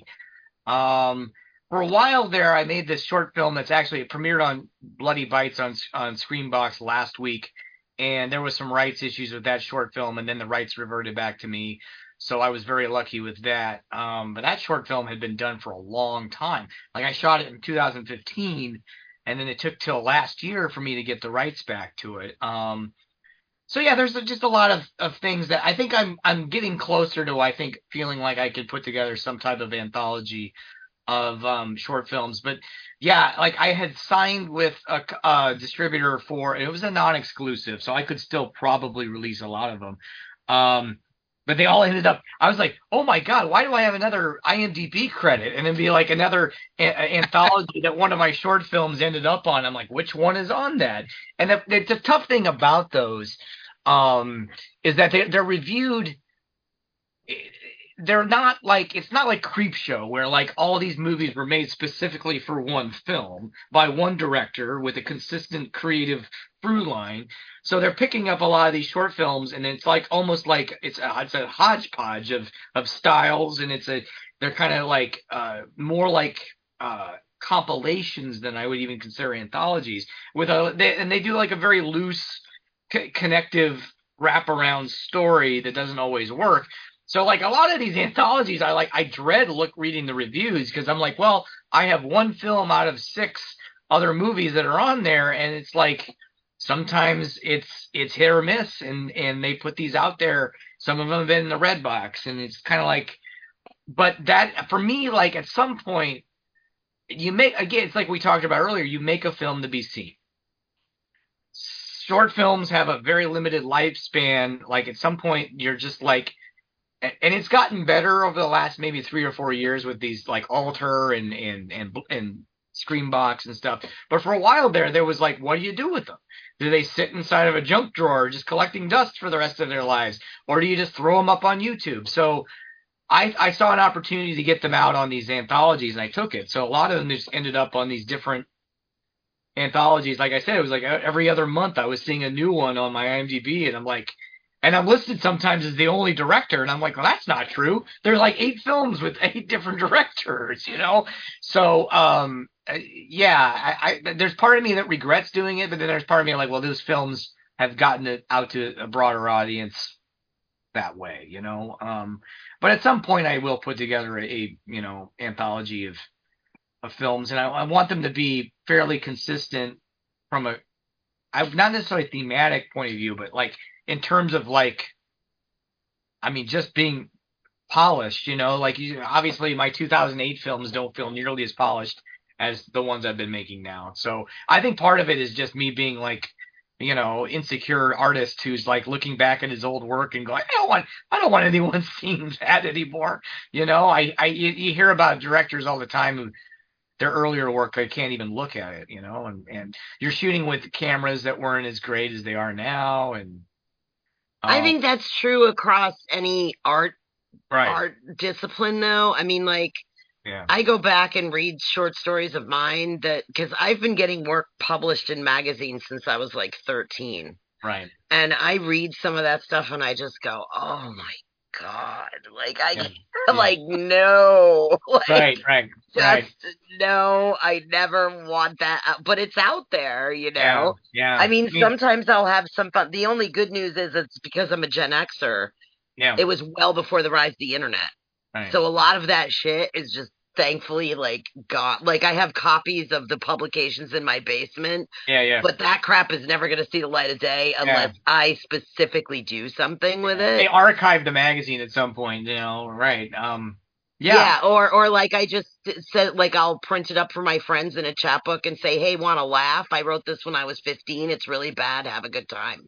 Right. Like, for me, the earlier short films, I actually was talking to some guys. I had some younger KU grads helping out with the shoot today, and I said that there's always a lot of people hesitate to ever release or finish some of their films because they're scared of being judged necessarily, or being put in that position where they have to be criticized or judged or made fun of on Twitter, which I've gotten used to, so that's okay. But I'm just saying, like, my early short films were like, I said, you have to go through your shit period where your films are not good, but you're still showing them to people because you're getting that feeling of, okay, I'm starting to feel comfortable showing my films, and now my films are going to start getting better.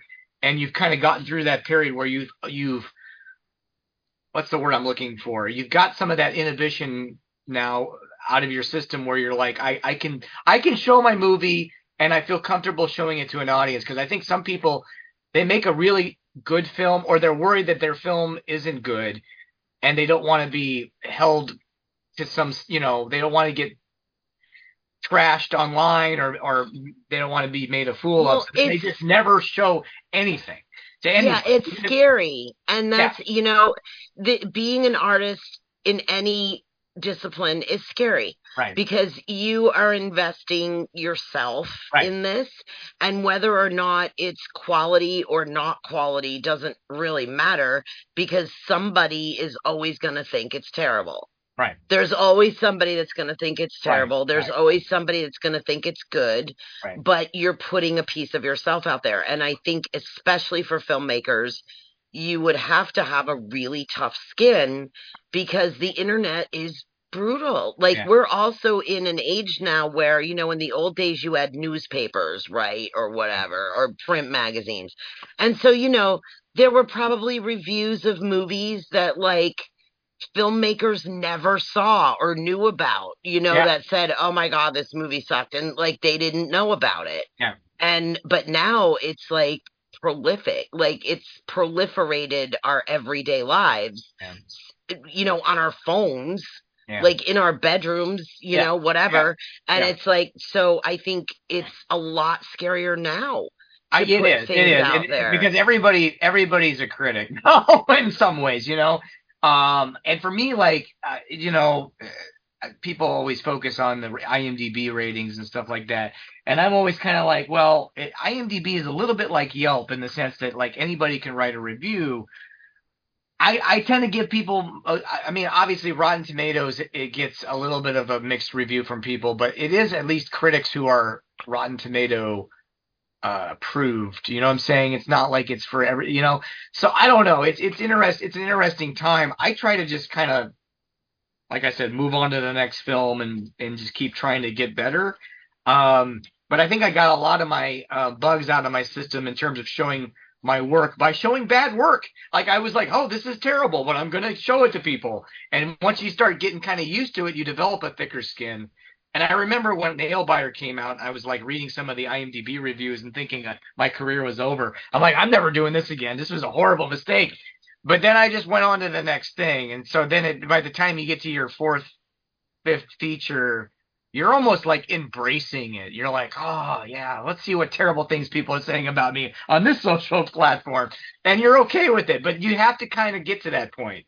And it's tough because, sometimes I get more nervous when everyone's liking the movie. I'm like, what's going to happen here? This doesn't make any, so I've gotten to the point. It's interesting because early in my career, and when I say career, like right when I got out of college, and you think that you know everything, and I'm making a movie and like I'm getting criticism from people, and I'm like, no, you know what you're talking about. This is great. And then by the time I got to my last film, I'm like, please tell me what's wrong with this movie. I want criticism. Yeah. Please. I don't want to hear, oh, this is great. No, I said, tell me what's wrong with it. Because I that's the thing. I want to hear what's wrong with it now.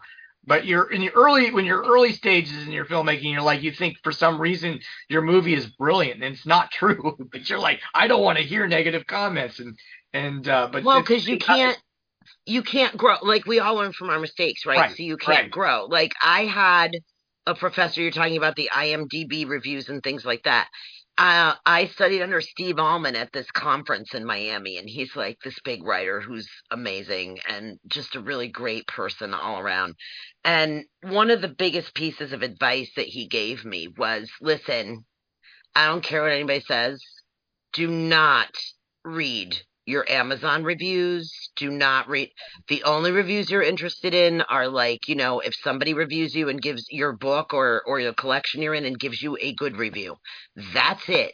Chrissy, only if those people you don't know, because we know how a lot of people that, exactly. Right. But my point is just that and I said to him, well, why shouldn't we read those? And he said, because it, in your heart and soul, you just want to do the work.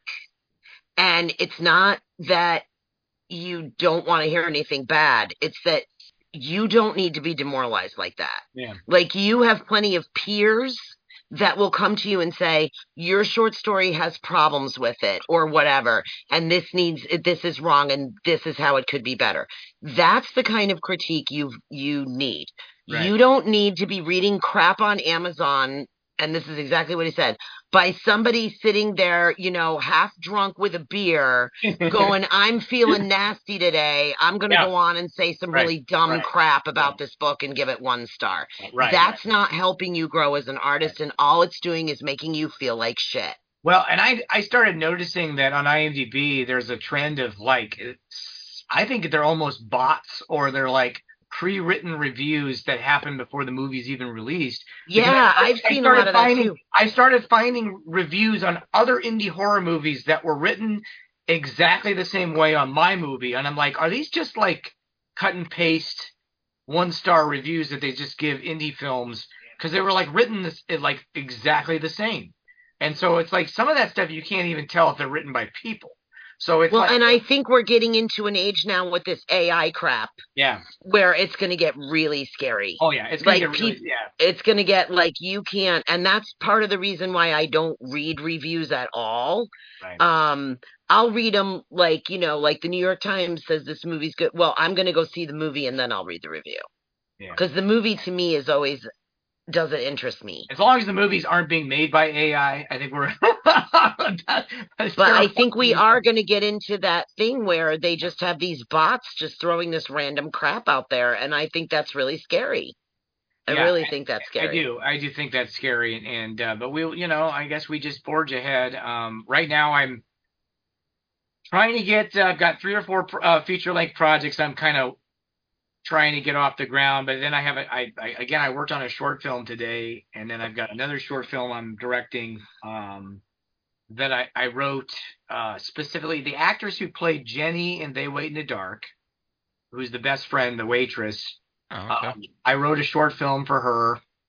It's currently called Chloe's Happy Hour. I'm not going to give it much away about the story, but we're shooting April 22nd to 23rd, so I should have it. And I'm a pretty fast editor when it comes to getting. I mean, I'll have it ready probably by the summer, depending on things. But so I keep trying to. For me, it's like it's important to just keep making stuff, even if it's not a feature-length film. I made a short film in November. I was hired to direct that had the actor Cooper Andrews from The Walking Dead. He played Jerry in The Walking Dead. I don't know if you guys. Oh, yeah. Yeah, I was hired to direct a short film with him in November, and so I'm finishing that out right now. So I've got a bunch of stuff kind of in the works and getting finished. Mm-hmm. So I always feel like I've got something creative that I'm working on, so I don't go crazy. Because, I mean, there's a lot of things. I mean, as a filmmaker, I'm also editing projects for other people. I'm also working on. So it's a combination of my projects and other people's projects, and which keeps me feeling like I'm, working. And it's in your blood in a way. Right. It's always like, once you commit to a creative path, that's what you're on. Yeah. It's like you just don't know how not to. Like, I could turn around and turn out tons and tons of writing that is absolute crap. Right. And in fact, I do that on a regular basis. And some stories are, good enough that I'm like, okay, this deserves the investment in the craft, and I'm going to invest in this. And others just lay in the drawer forever because they're crap. Yeah. But you know what? I wouldn't know how not to do it. Right. I wouldn't be like, oh, that's crap, don't write it. Like, no, I'm just going to write it and see what happens. And if it sucks, it sucks. I just won't do anything with it. That's okay. Right. I keep a list of like basically pitches that I'm, different ideas that I have that like just are even like 1 paragraph descriptions. Mm-hmm. Always kind of like, well, which one am I most excited about right now as we speak, and which one is feasible, so I want to make a vampire film. I've got like all these different ideas, at some point, and I'm gonna try to do something a little again with a fresh vantage point, because I think that's the only way. There's just a lot of movies that come out that they fade away from your memory almost instantly because they don't have any hook or new way of looking at things, and so I try. I don't always succeed, but I try to do things that way. So some of it's about heart. Like, I think all the Marvel movies have so many people working on them that it just doesn't feel the same. It's like this created project by 10,000 people, and with a release date before they have a script, and I think right. Yeah. Well, that's the thing. It's interesting. Barrett was talking about heart. I watched a little indie movie this weekend on Amazon Prime called Devil's Island. Mm-hmm. And it's like an hour and 12 minutes long. And the only reason I knew about it was because my sister lives in upstate New York, and she said they filmed this up here in the Thousand Islands. And so I've been dying to watch it to see what they did, because she lives right up around there. And it was a cute little film. And I know that sounds weird describing a horror film as cute, but the reason I said this film was so cute was because you could feel the passion that these people had for making this movie in this movie as you were watching it. It was not the best movie ever. There were definitely some story holes and things like that. And it was a very quiet little film, but you could just feel how there was I don't know how many people were on the crew. It was pretty small because the credits were small, but I was like, oh my God, they must have had a great time. And you could just tell that they poured their heart and soul into this. Yeah. And I'm recommending it to people because I'm like, look, this film is fun. Like, do you want a horror movie that's not scary, but it's got a lot of things going for it? Yeah. Check this out. But that's what I mean. You could feel all the heart and the passion and the fun. It just exploded right through the film. Yeah. Right through the screen. I think that's important. I think a lot of that seeps in. A lot of that is just the way the crew connects with each other, and that's why I've worked with a lot of the same people over the years, because we have a synergy that works, and it's almost like a psychic thing at this point because we've all been working together for so long, and that's why I think that's some of that energy carries over into the finished product, and so and I'm telling you, if it's a bad experience, you can tell by watching the movie as well, Mm-hmm. So. Now, you mentioned, speaking of that way, I wanted to ask you, because one of your bigger stars in Arbor Demon was Jake Busey. Would you work with him again? Is there a way you could get him back into films? Just once you make connections like that, I assume. Yeah, you try to keep. Maybe he was really fun to work with. I had no problems working with him. It just depends. Maybe down the road, yeah, or working again with Fiona or something like that. Yeah, maybe. Hi. And my daughter wants to say hi again. What are you dressed in? Hello. Hi there. Hi.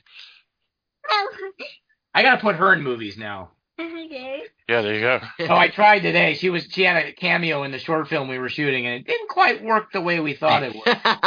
But no. To answer your question, yeah, absolutely. I would definitely work with him again, and it all comes down to the right project for the right time, and also comes down to money. You know? Yeah. So.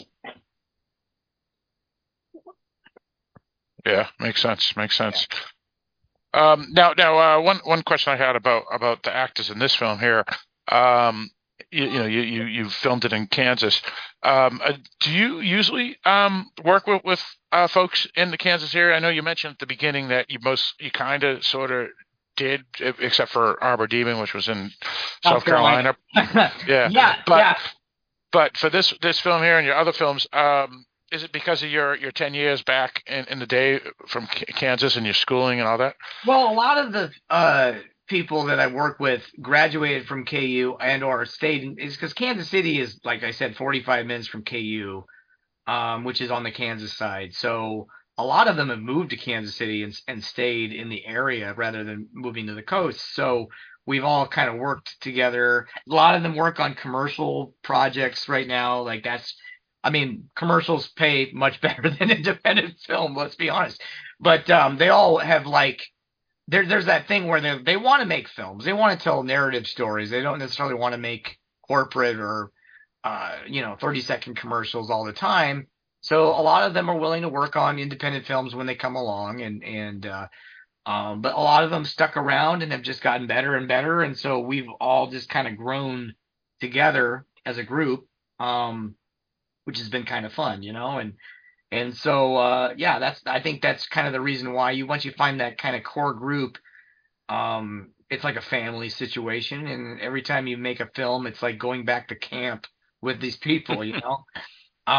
So yeah, I mean, again, like I'm maybe the way Kansas City's set up, there's Kansas City, Kansas and Kansas City, Missouri. And like it takes me 10 minutes to get to the Kansas side, and so we're all like really close. So everybody's within a 30-minute, 45-minute radius of each other. So so it's easy whenever we have a shoot, everybody can just kind of get there. Yeah, that makes sense. Now, what about upcoming projects? I know you mentioned something with the actress that plays the waitress in this film here, but any feature length films that you have planned at the moment? Yeah, I've got a couple that I'm trying to get off the ground. It comes down to money. I have one that I might shoot over the summer that's going to be done in a little different manner. It might be a found footage style film, which is I know some people find cringy, but at the same time, Chrissy. I've always. I am a found footage whore. Okay, I have Please let me know. I have a concept that I've always wanted to do as a found footage movie, and I think I might actually shoot it over the summer. And then I've got another movie, an I Am Lisa sequel that we've got a good portion of the budget raised for at this point and in the bank, but we are waiting for the rest of it because it's just not enough to make the film at this point, which is frustrating because it's like 50% of what we need, and then we need another 50%. So, and that's just been kind of a project we've been going back and forth on. And so then I've got a couple other things that are kind of in the works that I can't really discuss, but we'll see what happens. But the found footage one, it's a vampire found footage movie. Ooh. It is entirely not meant to be something that like, ooh, this is real footage found. It knows what it is. It's going to tell an actual story as opposed to being a gimmick, And so, and it might star Sarah McGuire, who is obviously the star of They Wait in the Dark. I'm giving her a role that's a lot different from They Wait in the Dark. So, but yeah, it's going to be. I'm hoping to shoot something like that over the summer. It all just kind of depends on money. Again, like if you're an independent filmmaker, it's hard to do these films for free, and it's hard that you have to raise a budget and find investors, and there's a whole other side of filmmaking that you don't necessarily learn in film school. Actually, I went back and spoke at KU last week to some new filmmakers, new students and stuff, and I had to kind of go through the nuts and bolts of raising money and finding investors and all that stuff, which nobody likes to do necessarily, but it's part of the process and it's important. But we're at this point right now where it's easier to get out there and learn and make films with your friends and tell good stories on a shoestring. And I think that a lot of people just need to go out and make some stuff so that you can get noticed, so you can make the longer form feature length films with bigger budgets. So. Right. Let's see, Chris, you got any other questions that you wanted to ask? I had to make sure I wasn't muted. Sorry. No, I don't. I think you answered pretty much all the questions that I had. Cool. I hope I answered everybody's questions without going on too many tangents. I tend to do that sometimes. So, let me ask Barrett. We haven't asked Barrett. Barrett, you got any more questions you want to ask? I don't have any more questions, but I want to thank you for coming on with us and talking for such a long time. Yeah, this was really great. I plan to follow this with some hot tea for my throat. No, I'm just kidding. We're really fine. I appreciate you guys having me on, and I'm glad you liked the film, and all your questions were great, and I just hope that whatever I make next, you guys also enjoy. So let us know about it. I will. Yeah, definitely let us know because and there's so much out there. If we don't happen to see it, sometimes things get lost. Yeah. I mean, it really it's hard to stick out right now, and I think that's. But I think where I see the future is micro budget movies are going to get a better chance at maybe even theatrical releases at this point. So, so fingers crossed. Absolutely. Indeed, yeah. Now, where can folks find you on social media and maybe a website? All that good stuff. I'm on Instagram. I think it's just under Patrick M. Ray, REA, and then Facebook. It's Patrick M. Ray. Right now, like, I'm on Twitter, and I've actually been on Twitter recently more than ever before, promoting They Wait in the Dark. So I'm also on Twitter. Look me up. Follow me there. Follow me on Instagram. Facebook has a cap on how many friends you can have, though. So I haven't put much effort into my filmmaker page, which is, I think you can have as many friends as you want or followers. But so Instagram and Twitter are kind of a little bit more open for followers to follow me at this point. So nice. Now, you go. I know a lot of our listeners, they like meeting folks in person. Do you do conventions or anything like that where they can meet you, have posters or discs autographed, things like that? I haven't done anything lately. I think I'd like to come back to Horror Hound or one of those. Maybe we'll see what happens in the fall. I tend to try to get to film fest. I went to Nightmares Film Festival, I think last year. I've lost all track of time. Either was last year or the year before. Where's that out of? Columbus, Ohio. Okay. So I try to get to a couple film festivals a year. I went to Fright Fest this last year. And so like as far as conventions go, I used to go to them a lot. It just got to the point with kids, it gets a little harder. And so I know there's Crypticon KC, which is in Kansas City, which I think I'll be at in July. So I do my best to try to get out there. Yeah, no, I haven't been to a convention in ages, and I need to. My films have played, but I haven't like They Wait in the Dark played at Horror Hound, I think this last fall. So it's just all about me picking and choosing which ones I can afford to go to, Sure, yeah. All right, so we appreciate it. I know before we sign off, Chrissy and myself and Barrett will stay on to give our wrap up stuff, like promote our own stuff. Sure. But if you have anything else that comes up, you let us know, and we'll get you right back on. Yeah, absolutely. All right, I appreciate it, guys. You guys all take care and have a great evening. All right, you too. And good luck tomorrow. I know. Good luck tomorrow. Take care. All right, bye-bye. Bye. All right, now, what's going on again tomorrow for Patrick? I may have missed that. He has an interview tomorrow on one of the local news channels. Oh, that's right. Yeah, I remember. Yep, yeah, with the other person. Yeah. All right, so that was good that he gave us all that time. Hopefully our listeners are happy with that, because again, this is a different type of episode than we usually do, where we review films and such. But again, this is the Halloween Boutique Psychotronic Reviews podcast, where we are catch-all, where we do reviews, but we also do interviews and things of that nature. But before we wrap up, Chrissy, you actually do other things. What do you do, Chrissy? I do. Well, I'm primarily a short fiction writer, but I've been editing a lot lately, so I am working the spring issue of 34 Orchard pretty much wrapped today. That'll be released April 25th. If this is released after that, that's fine. I'm sure it'll probably actually be released maybe tomorrow, actually. Oh, cool. So 4/12. Yep, and that's awesome. And then I have an anthology I'm working on for the New England Horror Writers called Wicked Sick, and that's coming out, I believe, in May. So, so that's what I've been up to. But you can find out more about me and all the different stuff I do at ChristyPetersonSchoonover.com. I did get your little booklet in the mail the other day.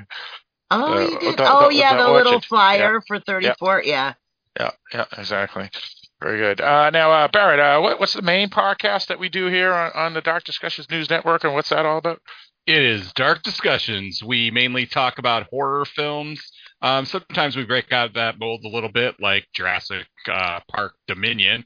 or Jurassic World Dominion. Sorry, got that wrong there for a second. But mostly horror, and that's pretty much where we stick. So that's why we have things like Halloween Boutique Psychotronic reviews. So for things that don't fit into there, we have another place for them to fit. Though this week, what is Yes. it? April 14th, right? No, April 13th. We're breaking the mold. We're breaking the mold again with Dungeons and Dragons, the new movie. Yeah, exactly. Yep. So every so often we do thrillers or action films and stuff. So yeah. All right. So that's pretty much wraps up the podcast here because we have 2 hours in almost. So we don't have time to talk about what we've been watching or news or anything like that. But anything further you want to say, Chrissy? No, except that I'm sorry I didn't see your text, but no, I am good to go. I apologize. Right. And I don't know the answer to the question either, so I guess I don't remember. So no worries. All right. So you were actually the text that Chrissy's referring to is that she mentioned a horror film that wasn't necessarily scary, but it was pretty good, and you would recommend it to people. Yes, it was called Devil's Island. It's free on Amazon Prime, and it's an hour and 12 minutes long. And without giving spoilers, it's about a girl who inherits her dead aunt and uncle's house up in the Thousand Islands in New York. So the only way you can get there really to this house is by boat. Where is the Thousand Islands in New York? I don't even know where that is. Thousand Islands is out on the western, way west. It's like it's like the on the Great. So it's on like one of the Lake Erie or something like that.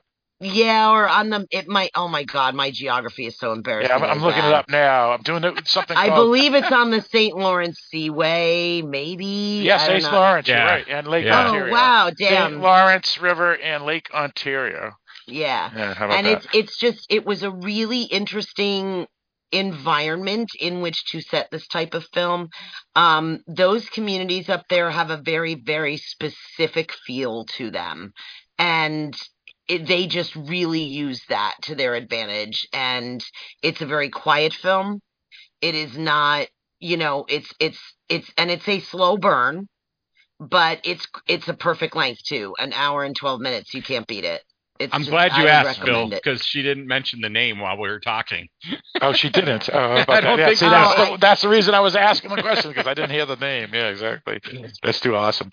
But yeah, that's way up there, because that's not even near Buffalo. That's like near directly north of Syracuse, right on the Ontario border. Yeah. So that's it's really cool. But I think that is, if any listeners are looking for just an hour and 12 minutes, that's just kind of interesting. I would recommend it. It's got a couple of small story issues, but if you can overlook those. Is it a brand new film, like 2023? I don't know, because is it a Dark Discussions episode worthy? Oh, I don't know. I don't think so. I always come to no, I don't know. No, I don't think so, Phil, because it's fun, but I don't think there's really enough in depth there to really talk about.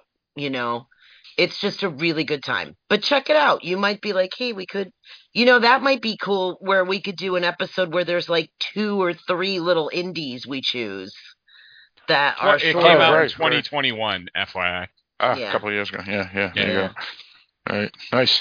All right. Sounds cool. Barrett, what about yourself? You got anything else that you wanted to bring up before we wrap it up? No, I think I'm good. All right. Sounds good. So with that, Barrett, why don't you lead us out? Thank you for joining us while we interviewed Patrick Ray. Join us next time when we have something else completely different.